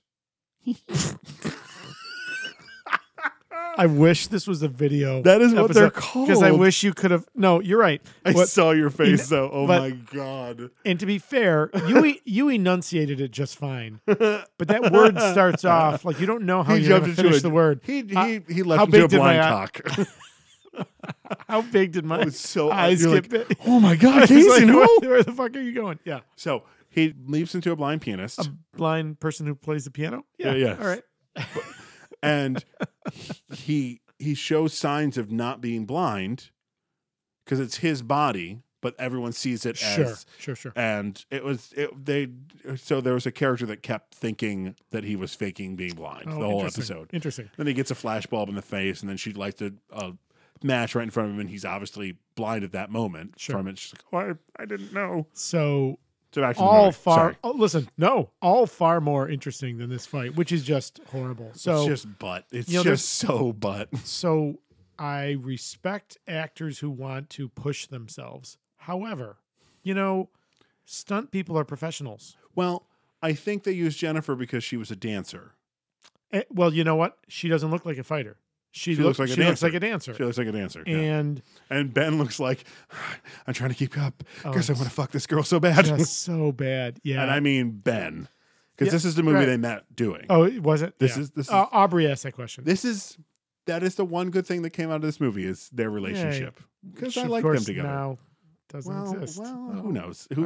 That's their business. Okay. So, yeah, bad fighting. The Daredevil we see fighting throughout the movie is probably not Ben. More often than not, it's not Ben. No. I like Ben Affleck. I don't like the way he looks in that fight scene. I don't like this fight scene. I like Jennifer Garner. I don't like her the way she looks. All right, so I feel we've killed that one, right? Yeah. Bad all the way around. Yeah. So then we have the introduction of the big bad. Literally. Look, I know you don't like, but I do not. Michael Clark Duncan. I love Michael Clark Duncan. 50 fucking pounds of muscle for this movie. Ginormous. What does he do? He finds out that 2 of his bodyguards leaked information about him, and he fucking destroys them. Now, the guy he chokes, that guy's acting was a little over the top. I'm like, this is not a Tex Avery cartoon. That's right. You do not have to be that big. The eyes don't go.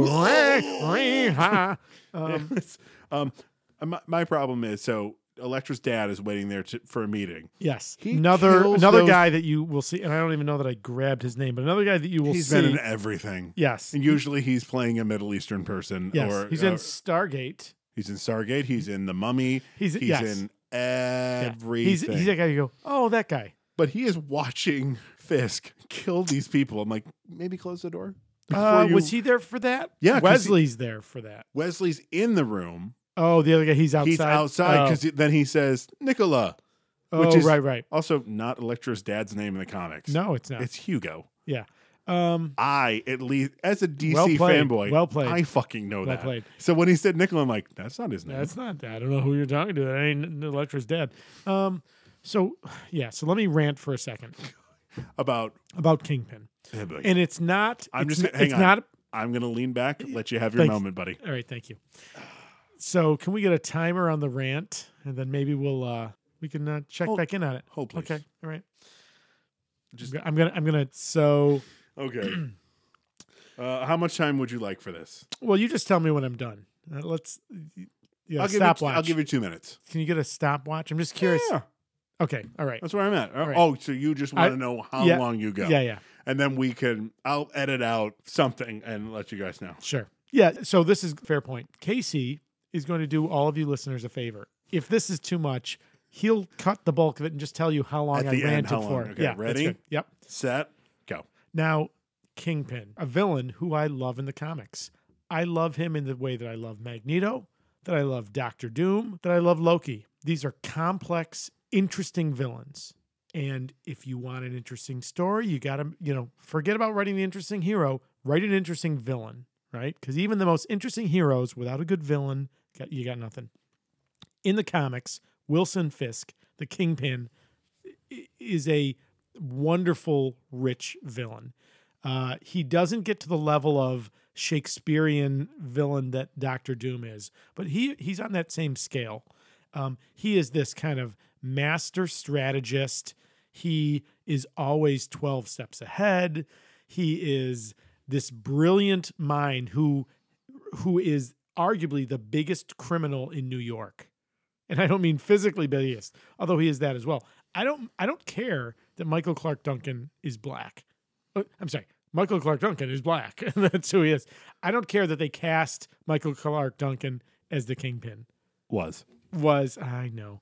So I'm okay with that. It's not the color. It's why in this movie and then in the Netflix series, why do they make the Kingpin this rage monster? Because when Kingpin in the movie kills his henchman who screwed up, he like flies into a rage. I would suggest that the rage monster is the exact opposite of this, cunning master strategist. How can you be a master strategist if you're so consumed by rage that you choke your bodyguard, pin him up against the wall until he dies? It's ridiculous. And okay, rant over. I'm done. Minute 52. Okay, so that's not the worst rant I've ever had. That might stay in. But it's going to stay in. I'm just going to tighten it up. That's what she said? Hey-o. Please. I'm going to rant. Please. The backdrop, when he's looking out the window, when he's talking about New York City, that is like a 70s TV level backdrop. This is a fucking feature film. This movie had an $80 million budget. No. Cut it back on fucking craft services so that thing doesn't look that fucking atrocious. My rant is over. Okay. All right. So we mentioned Wesley a minute ago. So Kingpin's right-hand man. Who is a very great character actor. Great character actor. So the character's name is Wesley. William Owen Wesley. William Owen Wesley. Right, wow. Or Leland, is that the guy's first name, the actor? Did you look it up? Yes. His name is Leland Orser. Orser. What a fucking great name. He and Titus Welliver need to do something together just to have like kick-ass names together. So, and when you see him, you will go, that guy. He was a long-running character on ER. Oh, yes, he was. He was the chief of surgery after Rocket got his arm fucking chopped off. Oh, that was tough. That show was bonkers. It did go a little off the rails at the end there. You know what I actually like him the most in is Taken, where he is Liam Neeson's buddy. Oh my God, he's right. He's one of the drinking buddies. He's one of the drinking buddies, and he's so like. Did you see the quietly third Taken? Competent? I did not. I'm wondering if they finally get to fucking do something in the third one. Because he's the one who gets kidnapped. Liam Neeson, Famke right? Johnson and Liam Neeson are the ones who are kidnapped in that one. No, I thought that was... No, that's 2. 2, they both get kidnapped. No, that's 3. No. 2, it's Famke and the daughter. No, because he says, listen, I'm about to be taken. We're about to be taken. I've been taken again. That's right. No, because remember, she goes out and he has her throw the grenade so he can hear. I didn't see that's 2. That's 2. Yeah. What happens in 3 then? 3 he gets arrested because Famke Johnson's killed and he's framed. So he's taken. Wait a minute. They kill Famke Johnson in the fuck that movie. Right. All right. Okay. So Kingpin. I don't like Kingpin. You don't like the backdrop. I also don't like the rage. I like it on the Netflix series because he's so quiet, but you can see that rage behind him. Sure. I mean, the big thing on that show is no one's allowed to say Wilson Fisk. That's the big deal on that show. No one's allowed to say his name. He is, instead of like in this movie where everyone knows who Wilson Fisk is, no one knows he's the Kingpin. Everyone knows that there is a man named the Kingpin. Right. No one knows Wilson Fisk his is name. a blank and page. I like that. I like that. Listen, I like the way they develop the character. Certainly, I like long-form storytelling. I'm scared shitless of Vincent D'Onofrio. Oh, he's horrifying. Yeah, but again, that's not the Kingpin. Like, I want... Neither one is the Kingpin, but I will take Vincent D'Onofrio's version over Michael Clark Duncan. That's fair. May he rest in peace. And I think there's an element of that is part and parcel of long-form storytelling, right? So Netflix has the opportunity in season 1 to explore this character over, 10, 12, 13 episodes. 13. They're so obsessed with 13. 13, whatever that is. It should be 8. Yeah.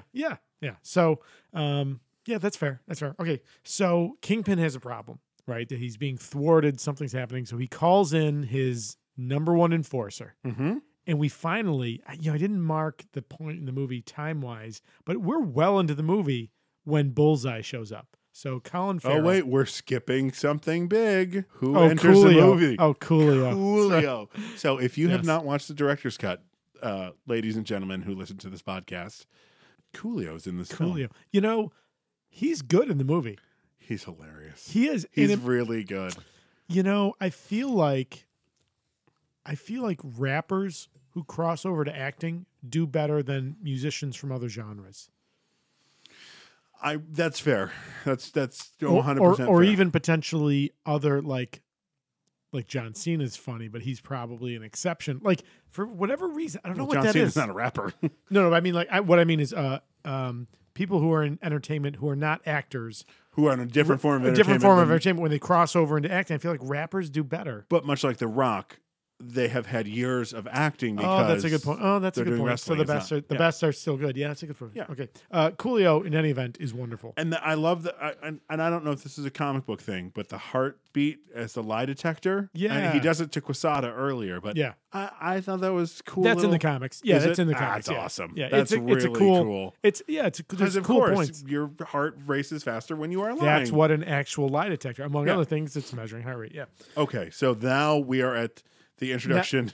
So Kingpin has a problem. Colin Farrell. So we got to be at least 45 minutes into the movie. Hold, please. I'll tell you exactly how far we were. Oh, yeah. 50 minutes in. Okay. Oh, not bad. Very good. So we flash to a pub, which I believe has got to be in England. Oh, yes, because right? the guy says Irish trash, right? Well, the Irish piece of trash. Colin Farrell, delightful in this movie. Colin Farrell is a good actor. He's a great actor. He's great. And he's just kind of a dick in real life. And he's so good in this. So, so first we see him in a pub and we establish that he is a little bit unhinged and fucking lethal with literally paper clips. Well, before that, they're playing darts. Yep. And he's making bullseyes. 1, 2, 3, 4, and then he splits the. He Robin Hoods. The dart. Yeah. While downing a pint. Yeah. That's gotta be. Listen, I'm gonna first say of all, now, I feel like that's half Colin Farrell. That's not bullseye. The downing the pint. Yeah. But this has got to be one of the best introductions of a character in anything in Thor's helmet. Absolutely, he's great. And then now he doesn't say anything in this scene. Right. I think flashing forward to him attacking Elektra's dad. Yep. That should have been his first line. When he kills him, he goes, Bullseye. That should have been the first line. Yeah. We have this silent character until then, and it would have been so he wouldn't have said, That's a more cool peanuts, please. I never miss. Colin Farrell's a good enough actor that he could have portrayed on his face, I never miss, without having to say it. Sure. So anyways, back to the pub. Yeah, so pub, what I love in that scene, very quickly, so the darts while he's drinking, his skill level, he's clearly made a bet, he collects some money, he's on his way out. And that's a sizable amount of money. Yeah, there's a 20-pound note, but there's like 4 or 5 other bills inside. So probably like $100. Sure, easily. 100 pounds. 100 pounds. That's like $4,000, something like that. I don't know the exchange. Well, nerds, look it up. We established very quickly, like, not only is he incredibly skilled, but because of a single errant remark from the guy he just beat, he's fucking unhinged. And he turns, straightens a paperclip, then does like the making it rain with paper clips and throws like 10 of them into the guy's throat. And kills the guy. And somehow is just allowed to leave the bar. I'm not stopping him. Not only that, get on an international flight. So if you want to talk about it, if you want to define like the fucking cocky stroll, tell me that Colin Farrell as Bullseye walking through international departures does not define cocky stroll.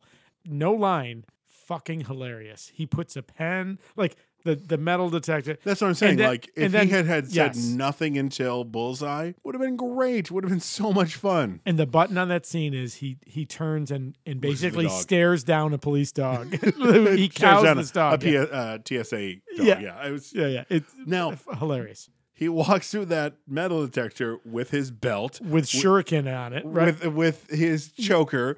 With a leather duster. With a leather duster, Yeah. Funny scene with Bullseye. He has a line, which to your point, undercuts what they could have done. But him killing the old woman on the airplane is fucking hilarious. It's so bad. And the way he's like chewing at his fingers to get away from this woman. It's very funny. You referenced what a great actor he is. You can see him doing the math on the angle that he's got to hit the tray to flick this peanut perfectly into her throat so she will choke on it and she fucking dies. When she's choking, his Is Colin Farrell coming during that? Because he's like,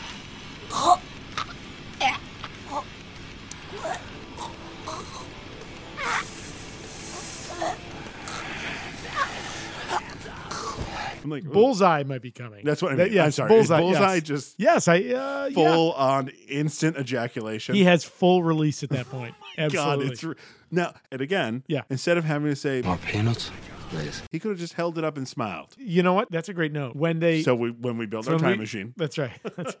When we will fix sit this down, movie. Yeah, we totally will. Oh, okay. So now except we there go- is one problem with time machines. If you go back in time, even if it's a time machine, it has to be a space and time machine. Sure, because the planet's not in the same place that it was. Absolutely. Good job. Well, considering that we're talking about space time, they're one and the same, aren't they? No, they're not. No, they're not. That's not good. Okay. Tells us everything we need to know about that character. All you need to know about Bullseye going in there, you get. Yeah. So now, so then we're back in. So now we're into the trial of Coolio. Oh yeah, I didn't even have a note on that. Another great character actor. He was the president's secretary on 24. I never watched it. It was really good. Yeah. For a time. Then it went. Yeah. How many bad days could Kiefer Sutherland really have? Well, apparently all of them. Each season is a day. Is a day. So, That's what I mean. Like he had like 7? the 7 worst days That's about ever a week? in history. Yeah. Right. But that guy was the president's secretary of state. Okay. He was secretary of state, I believe. Got it. Maybe I might be wrong. Anyways, he's a character actor. He's a character on 24. But he's a character actor. You have seen him in other yeah. things. So I like that when that actor is on the stand, he's telling his version of the story. Police detective. Yeah. And Matt Murdock can't figure out why can't he his heart rate never changes. His heart rate never changes. Slow and steady. He's got to be telling the truth. So I like this little mystery that they've given us in this movie. That's a fun mystery. However, and I just realized this. Yeah. So that heartbeat's going to release an echo, right? That's how he's going to see him is through his heartbeat. Yeah. Would he not see the pacemaker at that point? No, because the pacemaker doesn't make sound. But he would see it. He would. Am I quibbling? You're quibbling. Okay, then so he doesn't. Not even he doesn't get like MRI through a body. Don't even bother. Okay. Because that was just something I literally just thought of. No worries. Wait a minute, why wouldn't he see this? Listen. It's a fair question to question everything in this fucking movie. So you're not wrong. You're not wrong. Okay, so I like the mystery of why is his heartbeat not changing? Except for the fact that they add 45 minutes to the movie. Those are good additions to shore up the story. Agreed. It's just that I had to watch 45 more minutes of this fucking movie. That's okay. And you had something about him. So the worst line in the movie, Uh-huh. and that's impressive, in my opinion. So Matthew's closing argument, or his, the summation of the defense. Oh, I didn't Coolio. have this. Go ahead. So I don't even have what it is leading up, but he literally says, I'm just trying to make a point. You see, justice is blind.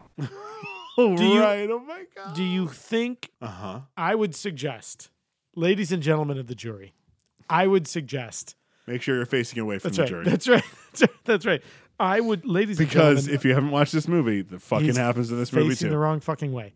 Ladies and gentlemen of the jury, I would suggest that the writer, director, and every creative person involved with this movie sat down and had an in-depth discussion as to when they would introduce the line, "Justice is blind." And apparently this moment won. This is where that line shows up. There's lots of cheesy lines before this. This is the cheesiest. How much coke had So they, we're- had so they we're- done so at we're- this point? we're when they're like, placing time- You know what we 2003. should fucking put in this Oh, movie? fucking- We should, because he's blind. Justice Oh, is he's blind. fucking- Because he's fucking blind. blind. And Oh. he's a lawyer. I got this idea. So Justice is blind. So he's Matt a Murdock lawyer. is blind. Right. So he has to fucking say, he's oh gotta my fucking God, say he it. has to Oh my say, God, it's a fucking good thing. justice Hey, is you wanna blind. get some- Cut, let's get some print, food. let's go do some more fucking coke. That should stay in. Yeah, I don't know what that's going to sound like. I don't care. And then Daredevil, Matt, becomes apparently the world's greatest detective as they go back to the crime scene to figure out what happened. Oh, yes, the crime So scene. Matt and Foggy, blah, blah, blah. Well, no, before that, it's the rooftop. Yeah. So they're leaving the trial, and Elektra finds him. And poor Jennifer. Just the shittiest dialogue in this movie. Told you I'd find you. So they go up to this rooftop. He wants to show her what the city looks like. This is his favorite spot when he could see. She's going to leave. He's like, It's about to rain. No, it's not. It is. I'm telling you. The temperature dropped 2 or 3 degrees. I can smell it. The moisture in the air. It's going to rain any second now. And when it rains, it's like there's a rooftop on the world. Each raindrop makes a sound. First time it falls on a surface. Just then, it's like I can see again. and it starts to rain, and there's a nice effect. Probably the coolest time the effect is used in the movie. So the effect overall in the movie is great, holds up, but in this scene especially, rain, and I like the fact that like it's used. It's not just like in a fight scene, right? Like he clearly gets to see how beautiful she is because every raindrop hitting the surface of the city, of the rooftops, of her face is something different. Is a new sound. You can see it all. That's beautiful. It's very beautiful. Now in the theatrical, he has to leave. He hears that there's a fight. He says to leave. In theatrical, she says stay, and they go and bone. Really? Yeah. Interesting. In the director's, he leaves her, and I like that a lot better because Matt will sacrifice everything to be Daredevil. Well, except he didn't when the woman that Coolio's accused of being murdered was killed. But that was a different situation. This is okay. So he has the ability. He at has this the point ability. To do it. Okay. So he goes. I like your piece about like he just took all the painkillers. Yeah, that's I think good. That's why he. All does. right, I'm good with that. Then he goes to beat the shit out of this guy. Stay out of Hell's Kitchen. And the guy he's been beating up says, "This ain't your neighborhood no more. Kitchen belongs to the kingpin now." And then he punches him so hard he knocks him out. All of a sudden, there's a kid there. And it's the thug's kid. Yeah. And he's like, "I'm not the bad guy, kid. I'm sorry. In this situation, you're the fucking bad guy. You are the bad guy. That is his father." I think I'd actually be okay with him going to bone Elektra. Yeah. Like that makes almost more sense. Well, that scene's still in the theatrical. Oh, is it? That's all theatrical. Fuck. Okay. But it makes more sense in this version because the other, it's the he bone actually scene. leaves, right. And then he leaves to go fight this guy. I'm like, wait a minute. Sure. So he boned her, right. Boned her and then So left. he beat the shit out of that guy smelling like sex. Okay. All right. Oh, that's how I prefer all my encounters, right? Like, Absolutely. To be beaten up smelling like sex. Yes. All right. So and then he's perched on the end of the roof and he says again, I'm not the bad guy. Did he need to say that? I think not. He could have just been standing there. I don't know what that scene's supposed to do. It's supposed to emulate to the audience. Daredevil's conflicted. He's not the bad guy. He's not the bad guy. He's the goddamn Batman. He's the goddamn Batman. All right. So, question for you. Yeah. Is Matt in this much pain in the comics? Do you know? No. Maybe in the Frank Miller. Listen, in Frank Miller's world, everyone's in pain all the time. Superman's in pain. That's right. No, I mean, I tend to think of Marvel as being a little more grounded. It's still super heroic, but there's a little more kind of consistency internally. Sure. But yeah, that's not an element of the comics that I recall. Okay. Certainly maybe Daredevil's was not one of my characters growing up. Okay. I certainly had more awareness than you related. But, so nerds, feel free to tell us. Yeah, absolutely. We'll share it. We see Matt and Foggy at their law office. So you referenced Karen Page, longtime character from the comics, played by Meredith Grey, Ellen Pompeo. Oh, from Grey's Anatomy. Yes. Okay. I'm like, I have a different note. I pulled that out of my ass. Like, never it's watched great. that Something show. Great. Something. Oh, I've never watched that show. I didn't realize that is she like the central character? It's called Grey's Anatomy. That's the name of the book. I assumed that it's called that because she's Meredith Grey. Of course it is. Duh, Todd, you're a dumbass. All right. So yeah, again, the first step is admitting it. It means nothing in the movie. It is the same character that Deborah Ann Wall plays in the Netflix series, who is a much central. Better. Oh, much. Well, I love her. She's so good. Oh, you didn't watch True Blood? No. Oh, and I have not watched Punisher. She's in Punisher. Wait, do you know the look you get on your face when you talk about Anna Kendrick? Oh, Deborah Ann Wall. For me, yeah. She's great. I love her. Oh, I think she's great. Nothing of interest other than the fact, big character in the comics, and then this the actress who's. We're not going to go to this gala I'm a +1, blah, blah, blah. Okay, let's go to the gala. I was just like, this scene is pointless. Yeah, let's go. In the comics, does Karen have as much contempt for Foggy as this boy? Yeah, because she's like, coffee? No, thank you. I'd love a cup, Karen. Thank you. Walks away. He's like, she's making a fresh pot.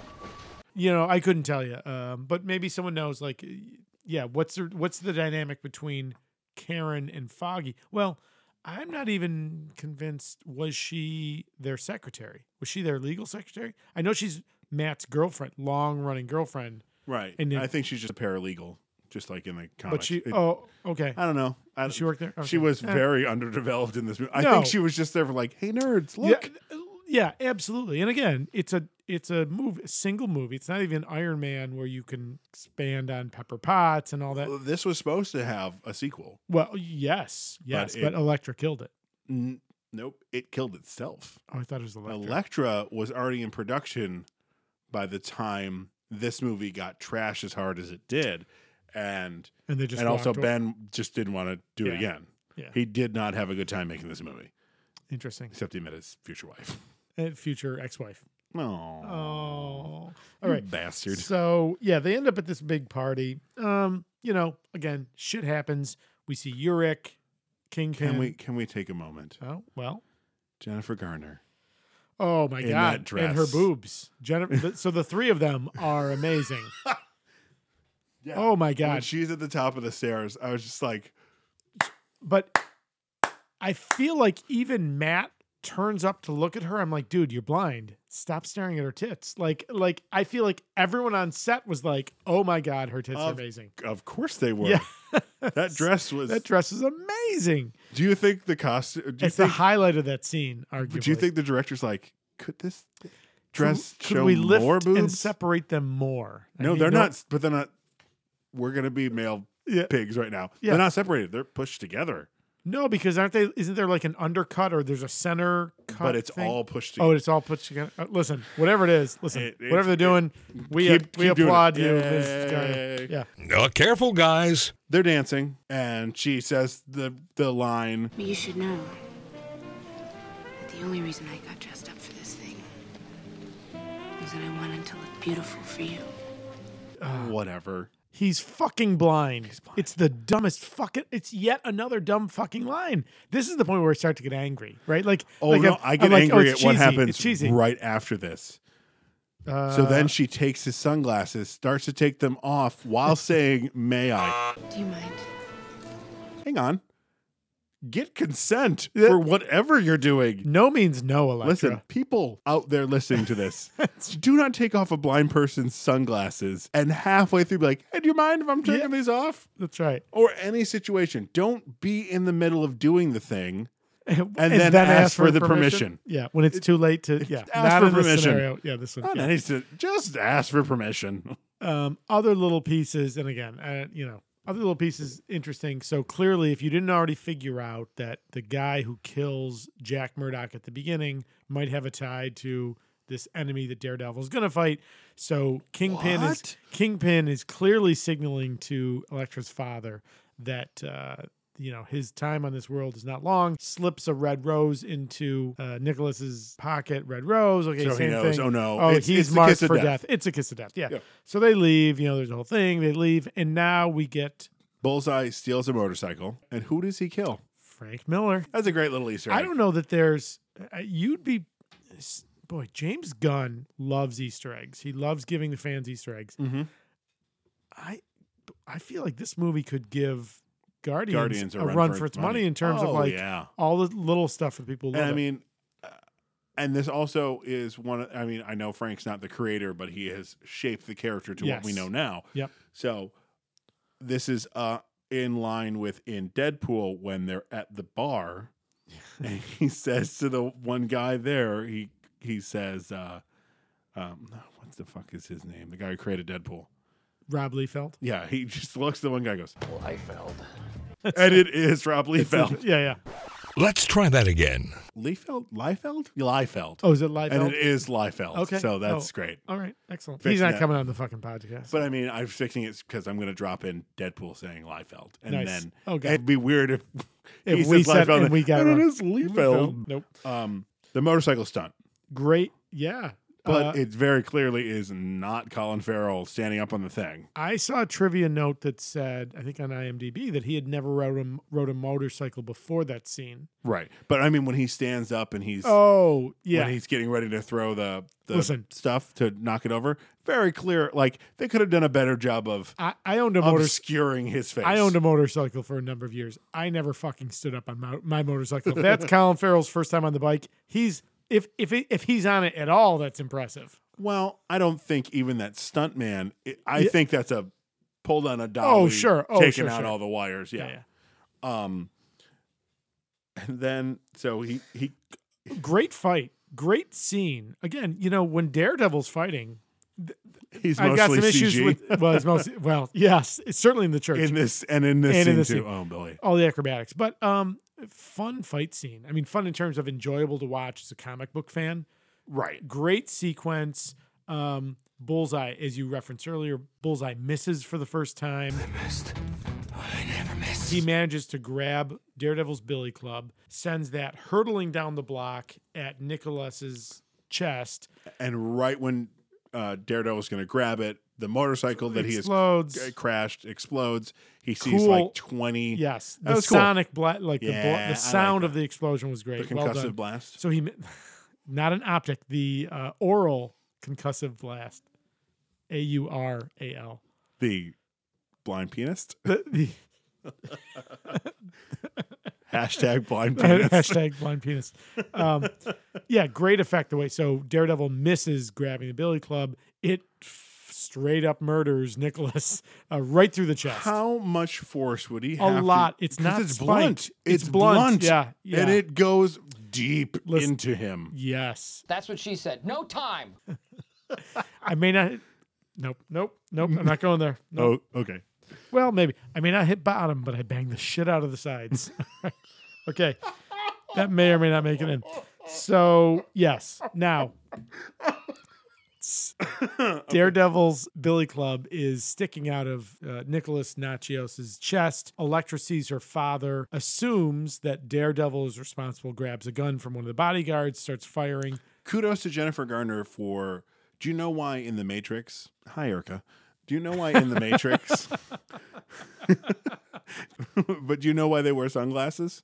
No. So that when they're firing the guns, you don't see them flinching, firing the gun. It's 100% the reason. Because they're pussy actors? Yeah. Well, that's probably... in Underworld, they do a really good job making sure that when Kate Beckinsale is firing the gun, her eyes are wide open when she's firing. Like, they worked hard on it. Because it's hard to fire a gun and not want to flinch if you haven't been firing a gun like your entire fucking life.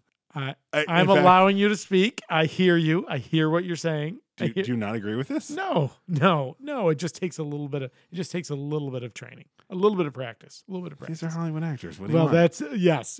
And guns on movie sets are louder because of the flashbang that's going on to show the thing. So firing an actual gun versus firing a Hollywood gun, it's a louder sound. Sure. Blanks tend to have more smokeless powder. Mm-hmm. So they're going to be a lot. Yeah, that's fair. That's fair. That's fair. So kudos to Jennifer Garner for when she's firing. She looks great in that. She's not. I mean, she's flinching a little, which is fine, but she is dead set on killing Daredevil. That's at that moment. That's a cool scene all the way through. I mean, even like the motorcycle. It's just a cool scene all the way. It's a little bit of like a joust. It's cool. So then Bullseye goes. So he goes back to report into Kingpin and kills his bodyguard. And now, while poor Jennifer Garner has had all the shitty cliched lines in this movie, Kingpin says to Bullseye, "Is that really necessary?" And Bullseye's response, "Necessary? No. It was fun." Yeah. Like, look, okay, we get it. You like killing people. Jesus. And then he asks for a costume. Bullseye says to Kingpin, "I want a costume." Not just a costume, because it is the director's cut. In the theatrical, it's, "I want a bloody costume." In this, it is, "I want a fucking costume." Does not get a costume. It does not. Yeah, like why have it Why in there? the line? Yeah, absolutely.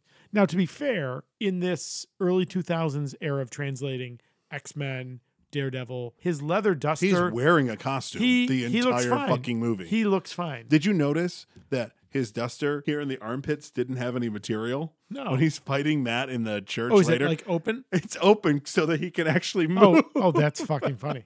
Well, so in the comics, the costume has this iconic white bullseye on the forehead of a black. So instead in this, it's like a tattoo. It's not even Is a it a tattoo. brand? It's like, it's the opposite. So a brand would be scar tissue that's raised up.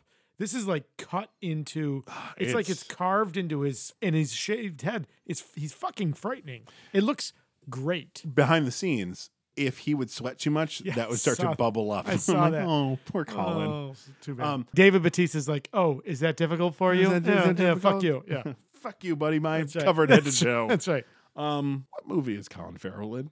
What do you mean? He is in a completely different movie than the rest of the actors. Listen.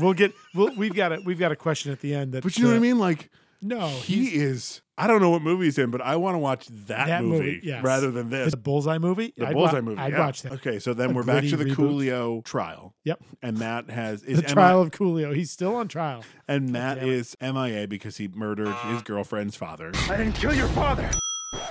Why is Foggy a bad lawyer? Yeah. The worst. Fucking kudos to the blind man for carrying your fucking able-bodied and fully sighted lawyer all these years. I know it is called Murdoch and Nelson.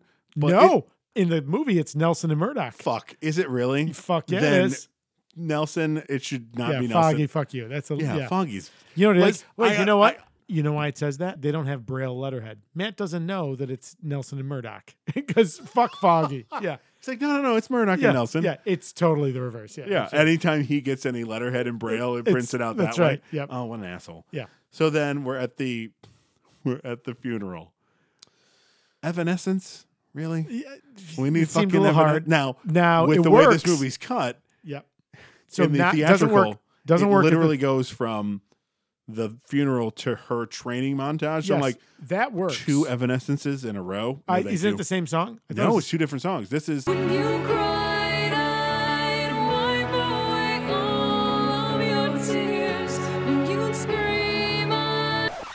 Careful, guys. The song is beautiful. Again, poor Jennifer Garner. Right. 90% of her dialogue is cliched. Oh, it's so bad. Matt walks up to her. What does he say? I know how you feel. And what does she respond? You don't know how I feel. I could. So many movies have that. I know what you're going through. You don't know anything about me. That's right. You know nothing, John. Do you not remember, Elektra, that his father was murdered? He knows exactly what you're feeling. I don't think she knows. I don't think they've had that conversation. You know what? Then fix again. That's right. Fix Right. it. Okay. No, listen, I know I'm what not you feel. defending it. I know how you feel. This is different. Sure. Boom. Done. Wait. No. Nope. I'm not allowing that. Done. No. I'm not allowing it. No. I'm gonna do it again. No. Keep throwing it down. That's right. Move it along, guys. That specific moment you referenced earlier, I don't see her as a warrior. The pairing of the music and the action sequence when she's clearly preparing herself to avenge her father, that's a great sequence. She's fighting with these sais, get the sandbags hanging. Is this the point when I tell you that I'm also attracted to women who could probably kick the shit out of me? No, I get that. Yeah, that makes sense. Yeah. At least Jennifer Garner learned how to use her fucking size. She did. That's her. Yeah. You know what? So she looks great in that scene or sequence. She looked terrible in the fight with Ben Affleck. Was it Ben? Was Ben holding her back? Because she's awesome in that She looks scene. great. She looks great. She looks Now, badass. Because of the way that this is done, the Uruk coming to him. Sure. And then him finding out this is where we meet Jack Kirby. All this stuff happens because Sure. this stuff happens, breaks up the double evanescence. So I'm good with that. Okay. Got it. So Okay. All before we meet Jack Kirby, Yep. we finally figure out the mystery of why his heartbeat doesn't change. Oh, right. He confronts the detective, right? Right. Interestingly, not Daredevil. Matt confronts. I liked it.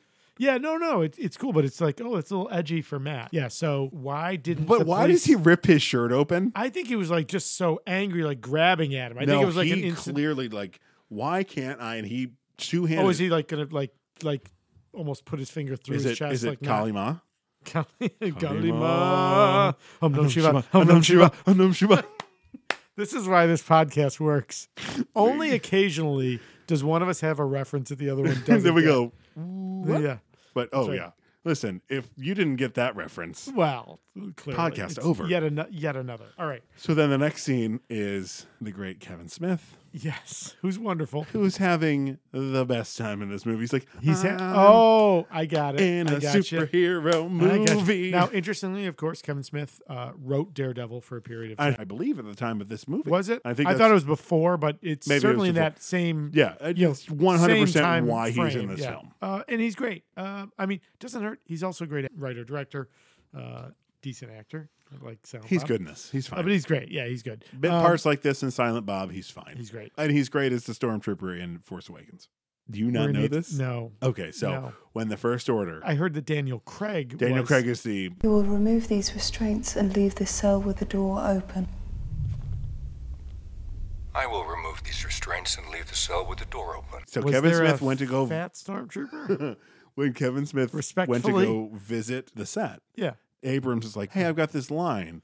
Do you want to just say it? When the resistance is coming on to help protect Maz Kanata's palace, he's the Stormtrooper yells, We have incoming at 28.6. Come on. that's him. Okay. It's about the only thing that'll get me to watch that movie again. What? Nope, not a fan. Okay. Listen. What? We've talked about this. No, we haven't. Yes. I don't know how to evaluate the movie yet because it depends on what they do with the next episode. Well, by the time this comes out, we'll know. We'll know. One thing about that scene where he shows him the belly club that turns Yes. into the... So he's wearing gloves. Kevin Smith is wearing gloves, like any lab technician would. Around dead bodies, yeah. Ulrich just touches the end of it with a bare hand, and Kevin Smith should have been like, could you not touch that? That's evidence. That just came out of this guy's chest, by the Please. way. So can we go to the fight? Yes. So we get to the fight. These are the two notes that I have. Yeah. When Colin Farrell enters and he's on top of the roof, my note is, coat swoosh is a little much, Colin. And then the next note I have is when they're fighting and Daredevil says, It wasn't me. It was a hitman named Bullseye. I didn't kill your father.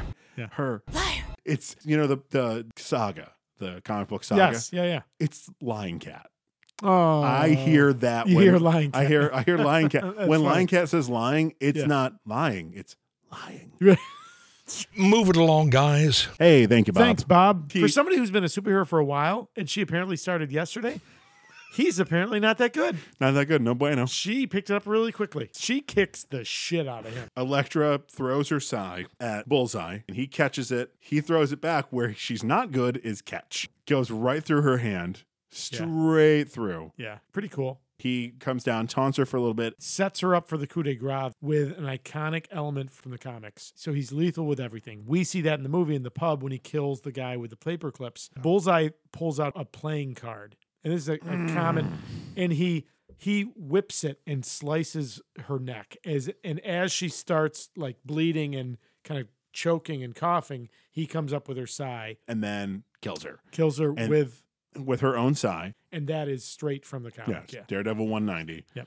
Interestingly, did you read the piece about the Comics Authority, the Comics... The Comics Authority, Comics Code Authority, or right, Comics CCA or CAC, right? I don't know what it so is. The they're not around anymore. the panel where comics kind of self-censored, there's an industry self-censoring thing, action, would not allow them to show, you couldn't stab her through. It couldn't go all the way through. It couldn't go through. So what they were able to do was, so it basically like tents up the back of her shirt. Clearly, she's stabbed all the way through her body, but you don't see it because the shirt has tented up over the top of the. And they side. do the exact same thing in this, and I love it in both. It's a great, great, it's just powerful like, scene. God. I mean, not great, but I mean, like powerful scene. Yeah. So then he's holding her there for a little bit as she dies. And let's just talk about that kiss. Oh, if you want to. I want to say that kiss is up there with Batman 66.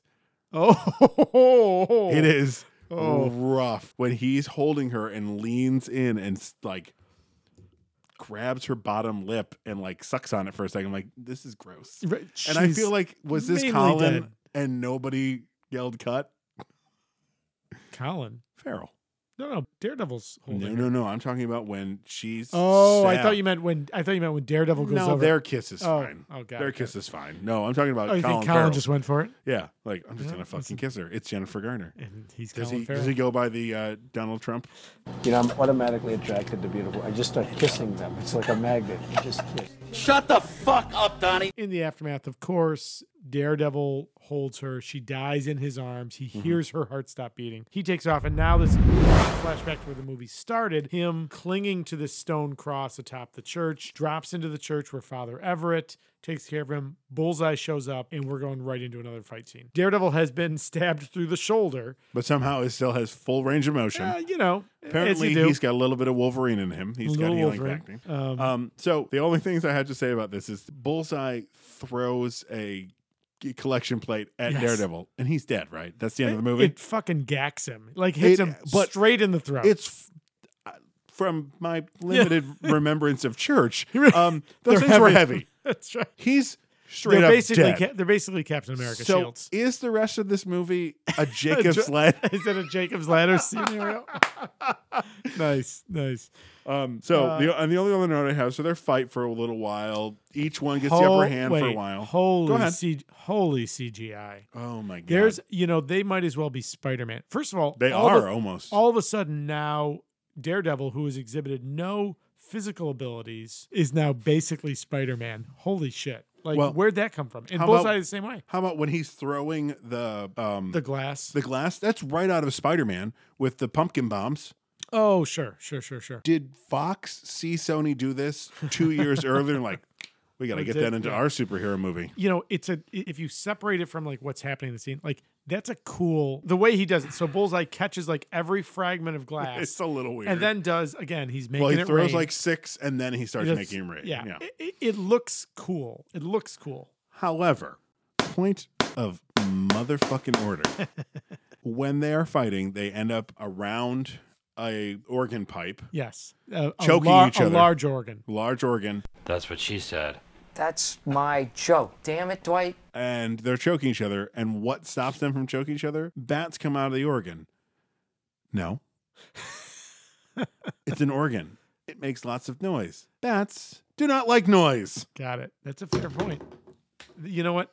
I'm done. I'm done with that's a this. mic drop. You can. I am go ahead. done with this fucking movie at that point. Oh, no, you're not. We've still got a half an hour. All right. Well, hang on. That's my mic drop. All right.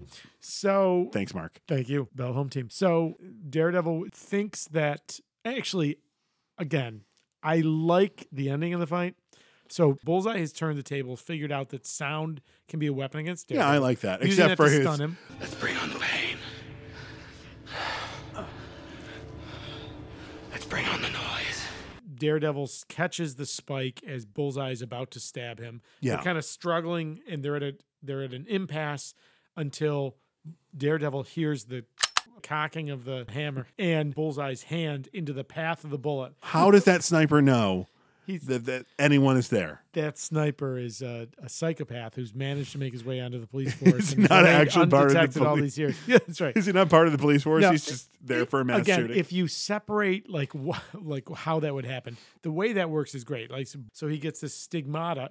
Catholic Church, he's pierced through both hands. You've ruined my hands. Yeah. And then Daredevil have throws mercy, him out the and he window. throws him out the window. And what does he say when he lands on Yorick's car? Bullseye.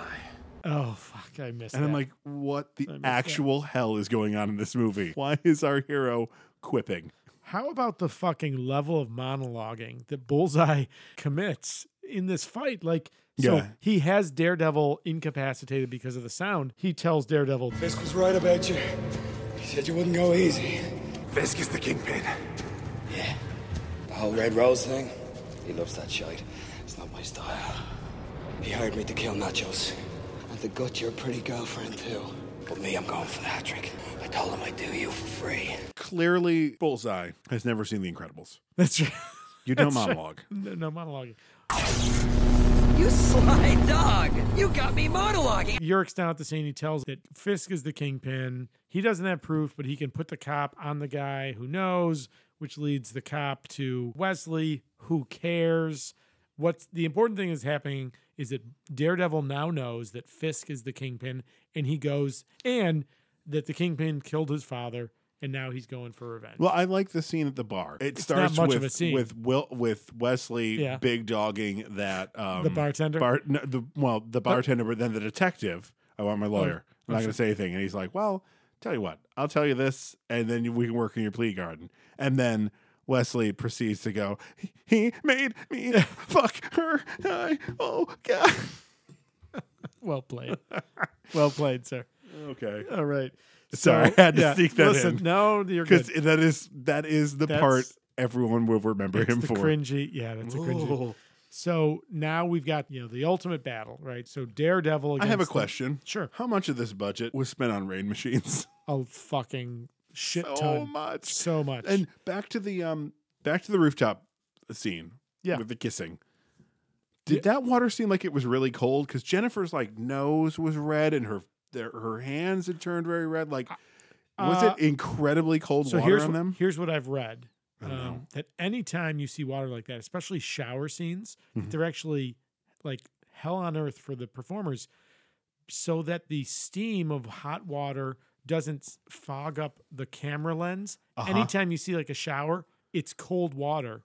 Because if you do hot water, you know how it'll steam up the camera. No. So every time you see a performer who's in a water scene, it's cold water. Okay, so that explains. That explains that. That yeah. explains good, that. Okay. Good eyes. Yeah. But wait, why does the Kingpin's office have that waterway thing going through it, other than to let water come out during the scene? Listen. Tell me the reasoning. Listen. Besides, is this Zack Snyder level? Hey, it looks fucking cool, so just do it. Is it Quentin Tarantino? I love feet. There's going to be feet. Listen, who knows? How many Who the feet are fuck going to be knows? in that new Star Trek movie? All of the feet, apparently. All right. So, of note in the fight, so Kingpin fights. It's some dirty fighting. It's some dirty fighting. He has the upper hand. He again monologues. The monologuing's significant in this. What a brutal way to end the fight. He fucking double kneecaps him. Yeah. Oh, yeah. Jesus. Kingpin is not doing any kind of cardio that's not in a pool anytime soon. Yeah. He breaks both his kneecaps, right? That's what gotta that implies. Be. Yeah, gotta be. Because he's kneeling the rest of the scene. At one point, as Matt's walking away, he tries to grab something. He's like, I can't. Right, the cane. And when you see him in prison at the end, he's in a wheelchair. Oh, right. So, it doesn't really matter because this movie doesn't go anywhere. So, the only other thing I had, when Daredevil first confronts him, it's the Mountain versus the Red Viper all over again. Except this time the Mountain does the monologuing, but literally it is the Red. Hey-o. The only two notes I have left is the bullseye in the hospital scene. Yes. That was great. That was a mid-credit scene originally. Yes. So great nod to the comics. So this is the Frank Miller era. Actually, there's an iconic cover of Daredevil with him holding a gun. So Daredevil in the comics falls, shatters all of his bones, is paralyzed.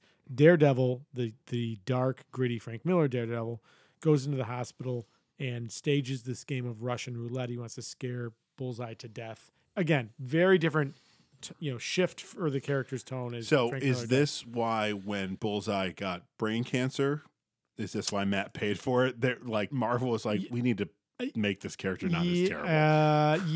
Is that before or after? I can't remember if that's before. I think that's after. Interesting nugget, which has no import in the movie. In the comics, Bullseye ends up with an adamantium skeleton, right? Like Wolverine has, just like everybody does. They certainly leave the door open. The end credit scene. So he's in a full body cast under police guard in the hospital. There's a fly that's bugging him, and then all of a sudden he somehow manages to throw a syringe, impaling the fly on the wall, and says, "Bullseye." Okay. Also, the last thing I have, yeah, and then we can end this movie. Oh, thank God. When Ben is writing the story. Yes. About Matt Murdock. Did you notice? A, that's not how delete works on a computer. It does not backspace delete the information. Oh, right. Oh, he technically backspaced. A. Right. B, when it starts to backspace and it's back into the reflection of his glasses, yeah, it's a different font. It is 100%. It's it goes from Helvetica to New Times Roman. I'm just time out. Who the fuck is in charge of this movie? I am impressed that you were that focused at the end of this fucking movie. And we are at the end of this fucking movie. It's the last shot of the film. Ben coming out to smoke a cigarette, sees Matt conveniently right outside there. Like, literally. Was he going to, if he sent the thing, was he going to murder Ben? He's like, I can apparently kill people with a billy club thrown from a block away. And then he says, go get a Matt to him. So like, hey, your secret's safe with me.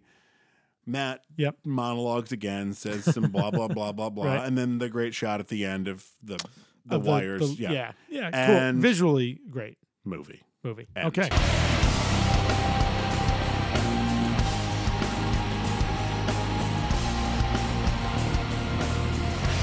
So that's a movie. So that's a fucking movie. Well, is it a movie? Is it? Apparently. Is it? Yeah. Because I would say that was a jumble of scenes that maybe told some sort of story. Yeah. All right. So Casey, we've got some questions that we need to answer. Yes. Here are the questions we have. Sure. Todd. Yes. Who was your MVP? My MVP for this movie is Foggy Nelson. He brings a little bit of humor, a little levity. I think some of Matt's best scenes are with him. Mm-hmm. And I like Jon Favreau. I like Jon Favreau too. Yeah. You know what? It's Ben. Because really? He takes the shit dialogue and stuff that he does and makes it not as terrible to watch. And to be fair, we didn't even point out. I mean, king of character actors, the amazing Joe Pantoliano. We didn't even... Joe Pantoliano? Joe Pantoliano? I think it's... Joey Pants? Joey Pants. Listen... Cypher from The Matrix. Fucking phenomenal. The Sopranos, like, he's literally everything. Fucking phenomenal. Oh, right. That little show. The show. Sopranos. Yeah, that's great. Okay. So, Casey. Yes. Who is your favorite character? My favorite character is... who is my favorite character? My favorite character is Foggy. Okay. Yeah. Yeah. Okay. I'm good with that. I love Jon Favreau. He's great. He's great. And the character provides some levity. And in 5 years, he's going to make one of the best Marvel superhero movies of all time. We wouldn't have the rest of the sequence, arguably, without it. So, absolutely. Yeah. My favorite character happens to be Bullseye, but I don't disagree with Foggy. Yes. I get the same reason why he's my MVP, I think. Mm-hmm. Yep. Todd, what is the best scene for you? Best scene for me is the scene where Daredevil is chasing Jose Quesada in the bar. Again, first fight in the superhero movie, always important. And as an action sequence, as a fight, it delivers everything I want it to. Great scene. Best scene for me was the playground fight. I can't even get through it. Son of a... No. I'm going to throw the Billy Club, right? I'm right with you. Bar fight's best scene in this movie. Yeah, absolutely. It's so good. So good. Close second, training montage of Elektra. Oh yeah, okay. So cool. yeah, but the just fight... because that is Jennifer Garner doing those, I have to mention it. No, that's fair. That's fair. Casey, what is one scene that you would like to cut? Let's see. It's the scene that starts with the credits at the beginning. I think we used that in Captain America. I know. Well, this is on that level. Going? Okay. No. I would say the subway. Okay. Where Quesada gets killed? Again, would it have been better if Matt had knocked him onto the tracks and then just walked away and let the... I won't kill you, but I don't have to say... I don't have to kill you. Like, I have committed voluntary manslaughter at this point, right? That would be manslaughter. All he did was knock him onto some tracks. But he knows a train is coming. Well, then that's a different... Listen, neither of us are a lawyer. No. We're both as much lawyers as Foggy. Apparently, yeah. So in any case, instead of him standing there and giving those hokey lines, I would rather him. So I would cut the hokey lines and just have him, even if it's not him walking away, he knocks it on and Quesada looks, and then you see the lights of the train, and then it cuts to him, cuts to the police working on the thing. Okay. That's it. All right. For me, it's the playground fight, and maybe it's the way they did it, right? I may want to. Yeah, listen. So I'm going to piggyback on yours. Yeah, I love the banter when they're in the coffee shop. Yeah. So Matt and Elektra, I love that banter. I understand why they want Matt and Elektra to fight. The problem is it works so poorly with Ben Affleck and Jennifer Garner. If it stays, then you need to use their stunt doubles, and you just got to be more creative in how you shoot it and edit it. But the way it made it to the screen did not work. That's fair in any way. I'm good with that. Okay, Todd. Yes. Who do you think the actor having the most fun is? There is only one answer for me. Colin Farrell chews scenery like we have not seen yet. Absolutely. Now, you said you might have two. And I still So do. I knew that. So Colin Farrell. 100%. Yeah, clearly. He is having so much fun. I'm Kevin Smith. Oh. Kevin Smith, because he's like, I'm in a superhero movie. Hi, I'm in a fucking superhero movie, and I'm talking about Daredevil. I'm holding Daredevil's Billy Club. Like, Kevin comes out in that scene, and kudos to him. Seeing a lot of pictures of Kevin now, I really forgot how fat he used to be. Yeah. He still calls himself a fat guy, and I'm like, I don't know, Kevin, you're pretty svelte now. Yeah, Good for you to have lived. Was that from the time when he had the whole public feud with one of the airlines? No, that was way after. That was later, and actually he got bigger. Yeah, and then he lost all the weight because of that, and good for him. Sure. You know, it's always good to be healthy. That's right. Oh, okay. Score for the movie. Okay, now, so Rotten Tomatoes is a 44%. Which is no bueno. No, it's so no bueno. No bueno. Todd, what are you gonna give it? So, this is a superhero movie. I want to see superhero fights, right? Like I want to see that, and those are on the whole enjoyable. There's some things I like. They've got a fun villain in Bullseye. I like the relationship between Matt and Foggy. I give this a 50. It's a 50. So it still fails. It still fails, but it's middle of the road. Points. There's some redeeming qualities. I'm right there with you. It's 50. Yeah. All right. Yeah. Yeah. 50. Okay. That makes sense. That was anticlimactic. Yeah, it sure was. Much like this movie. So the last little business that we need to do is I would like to propose a new section. So, last episode that just released, which was episode 7, Sky High. We had 2 of our children, the Bean and the Goon. They joined us, gave their little synopsis. I'm curious. I'm sure this happens to you. People come to me and they're like, hey, this movie, can I take my kids? Can I watch it with my kids? It happens with the Bean. She's constantly like, can I watch the superhero Sure. movie? And I tried to do one. We tried to watch Superman, the movie. Oh. I failed. I should have started it an hour in because it's a 2.5 hour movie. I should have started it when he is in the Fortress of Solitude, flies away, comes. By that point, it's I interesting. had lost her. She's gone. She's like, can we just turn this off? Actually, you know what the phrase she used? She goes, Dad, I call this movie kind of like classic, and I don't like classic. I'm like, no, I have failed you. So in that vein, as fathers, yes, why don't we help somebody out? So should they bring their kids to this movie? No. No. The violence is intense. Some scary images, Yeah. Especially, and if you do the theatrical cut, there's some sex scene in it. Right. No nudity, but still, you got to kind of explain what's going on. So is this the point? So I took Christian. You took Christian to see, but how old was he? He was 4.5. He was 4.5. We saw it in Times Square. I think the statute of limitation on CPS we're good. Coming I'm totally there. Yeah, we're good. Well, he's 19 now, so he's totally good. But I did take him to see this in Times Square, and then we immediately went to the restaurant that Aubrey was managing, and that's the night that Aubrey met Christian. She won him over with the chocolate ice cream she brought him. But I think I remember at the time watching the theater like, well, it's a superhero movie. Might have been a bad idea. Yeah, it might have been but it's a superhero movie. Yeah. Now, so don't take your kids. Was this in the Regal in Times Square? Whatever that huge one. Mm-hmm. Yeah. That's where I would always go. Right next to Madame Tussauds. Yes. Yeah. That was the best theater in. Probably not the best movie, but cool experience for kids. I'm going to go with nope. All right. Okay. Now it's time to Bob, could you do the honors? And now it's time to pick the next movie from Thor's helmet. Thank you. Thanks, Bob. Casey, it's your turn. So you have in your hands Thor's helmet. All right. And okay, the next movie we are watching. Oh no. No, that's not a good sign. No. Is R.I.P.D. Okay. You know what? No. Listen, that's an enjoyable movie. It's fun. All right. I think you're misremembering this movie. Listen, it does have. It's got the always wonderful Jeff Bridges, and it's got Ryan Reynolds.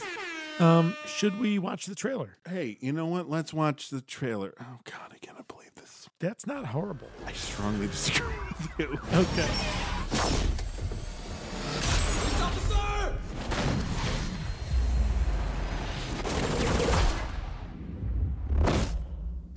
Tough day. Where am I? You're dead. This is a joke. Hilarious. You have skills that we want. We'd like you to join the RIPD. The RIPD. Rest in Peace Department. I think you're smelling what I'm selling. Your job is catching deados, the bad souls that escape judgment. Meet your new partner. Now, you got to earn that. Come on. We are the greatest lawmen that ever lived and died. Now, some souls hide out among the living. Damn, I don't know what else to shoot you between. There's something else. You don't look like you don't sound like you anymore. So what do I look like? Really? An old Chinese guy? You ready? Stanley Nowicki. We're with the Department of Health. We suspect that you might be dead. You can back this one, my tree. No, I'm not going near that. Don't piss off!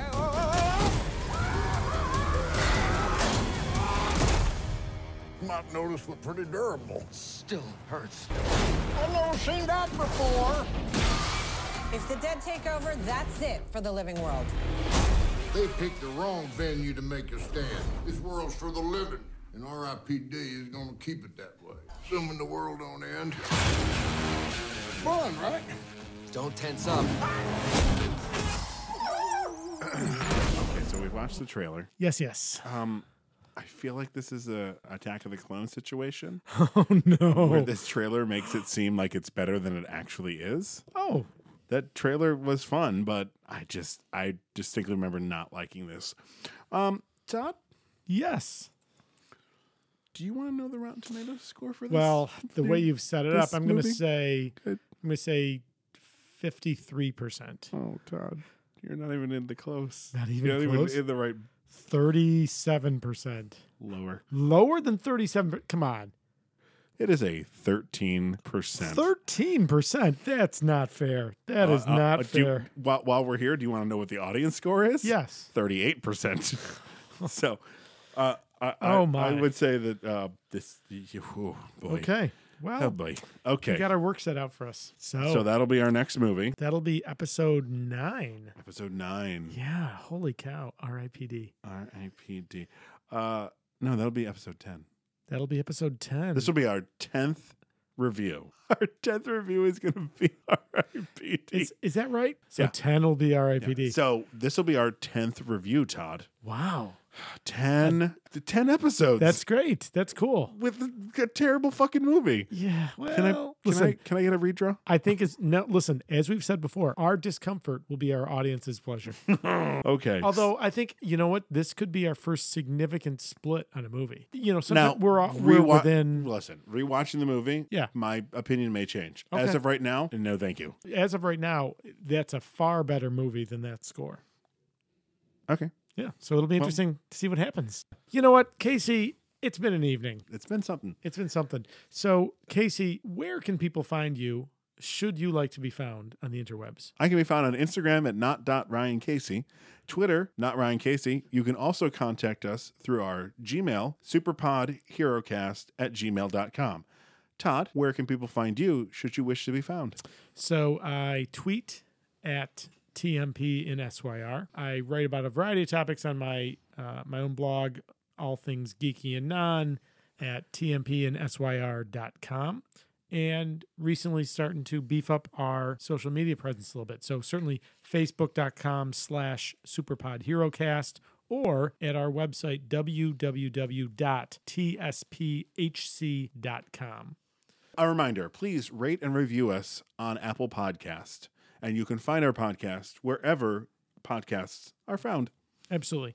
So that'll do it for the Superpod HeroCast Episode 9. Daredevil. Yeah. For Todd Panic, I'm Casey Ryan. For Casey Ryan, I'm Todd Panic. And I've been your moderator, Bob Brown. Be heroic. NYPD. Bibbity bobbity motherfucking boo. Jesus. He just fell over. Okay. Oh, good Lord. Oh God. Oh, is he okay? Matthew. Matt?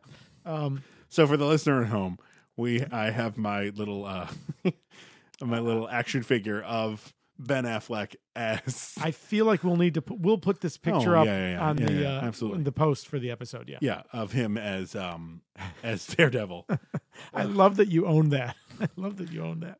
I listen. No judgment. It was at no a time where I was like, "Oh my God, they made a figure of it. I have to have it." It was a different time. It was. Clearly, we I'm need going to put Ben down here, and by down here I mean on the floor. PL, don't eat that. Yeah, I can't wait till we get to that movie. We we could maybe pull that tonight. Oh, wouldn't that be great? I'd love to watch that for Christmas. That'd be fun. Well, it wouldn't be for Christmas. It wouldn't be for Christmas. Before Christmas.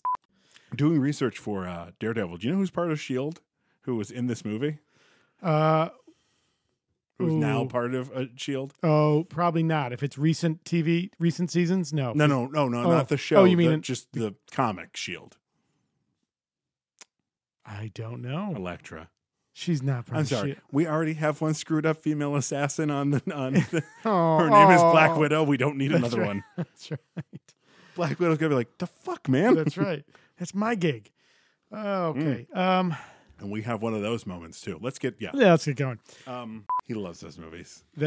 Oh yeah, that's his jam. Interesting. Yeah, the interesting note there is I've got mail. Hang on. Maybe that's Phil. Maybe that's Phil. He already knows. Okay, so now that's on vibrate. All right. Daredevil. Bulls. God damn it. Kingpin? One more try. Yeah, try. I said 45. I don't mean the president number. I'm going to sip my libation as I prepare. That sounded dirty. Not as bad as leaping into the blind pianist. All right. Listen, audience. You don't get to know everything behind the scenes. That's right. You don't get to know the fact that Todd and I aren't wearing pants right now. That's right. Oh, I'm sorry, Todd. That's right. Oh no. I thought you were wearing. I thought it was my turn to wear the Robin shorts. We're both okay. Never mind. Well, I don't know where we're going with that one. So it's the Superpod Hero Cast : guys with beards talking about movies with capes. Second : we'll fix it in post. That's our subtext. Parentheses. It's going to be a longer title. First of all, how dare you? That's right. And it's almost too long of a title. Or just the title. Or just Batman v Superman. Okay. Oh, and here comes Wonder Woman. I did not hit her. I did bullshit. Not. I would not do that. I did not. Oh, hi, Mark. That people would take. Whoa, that was weird. What was that? Is it my phone? Is it vibrating? It's my phone. Oh, okay. Okay. All right. Wait, hang on. Let me just look at what this is. Yeah, no worries. So how am I going to see Star Wars with you guys? I'm sure you already have tickets, but are you going to go again? Oh, Shannon, I love you. And then he's killed in an alley. And then so this is Batman. And then Marcellus Wallace sends oh wait, no, that's the wrong movie. You go first. Go ahead. So John, right? So because we both had bits we wanted to throw in there. We're like, I gotta get mine in first. No. Okay. So Todd, saying the episode number. This is going to come out when episode 8 of Star Wars comes out. We have another synergy happening. No, because what we recorded. This will be. Is this not episode 8? No, this is not episode 8. This is episode 9. Oh, this is. So that'll do it for the Superpod Hero Cast. Yep. So this was episode 9. Yes. Right. Okay. So that'll do it. I hit that again? Yeah. 100%. No, I'm just going to leave it. Giant train shitty wreck. is good. Yeah, that's fine. Yeah, sure. So that'll do it for the Superpod Hero Cast, episode 9. For Casey Ryan, I'm Todd Patton. That's not right at all either. Son of a bitch. I was so confident, though. You were really I was like, I'm Todd Panic now. I want to see how far he goes. Look at me. I'm Todd Panic now. I'm Todd Panic now. That's right. All right. Your line is. Okay. What? No, I just. All right. Okay. I'm so thrown that okay. Casey. Fucking cut all that out. You son of a bitch.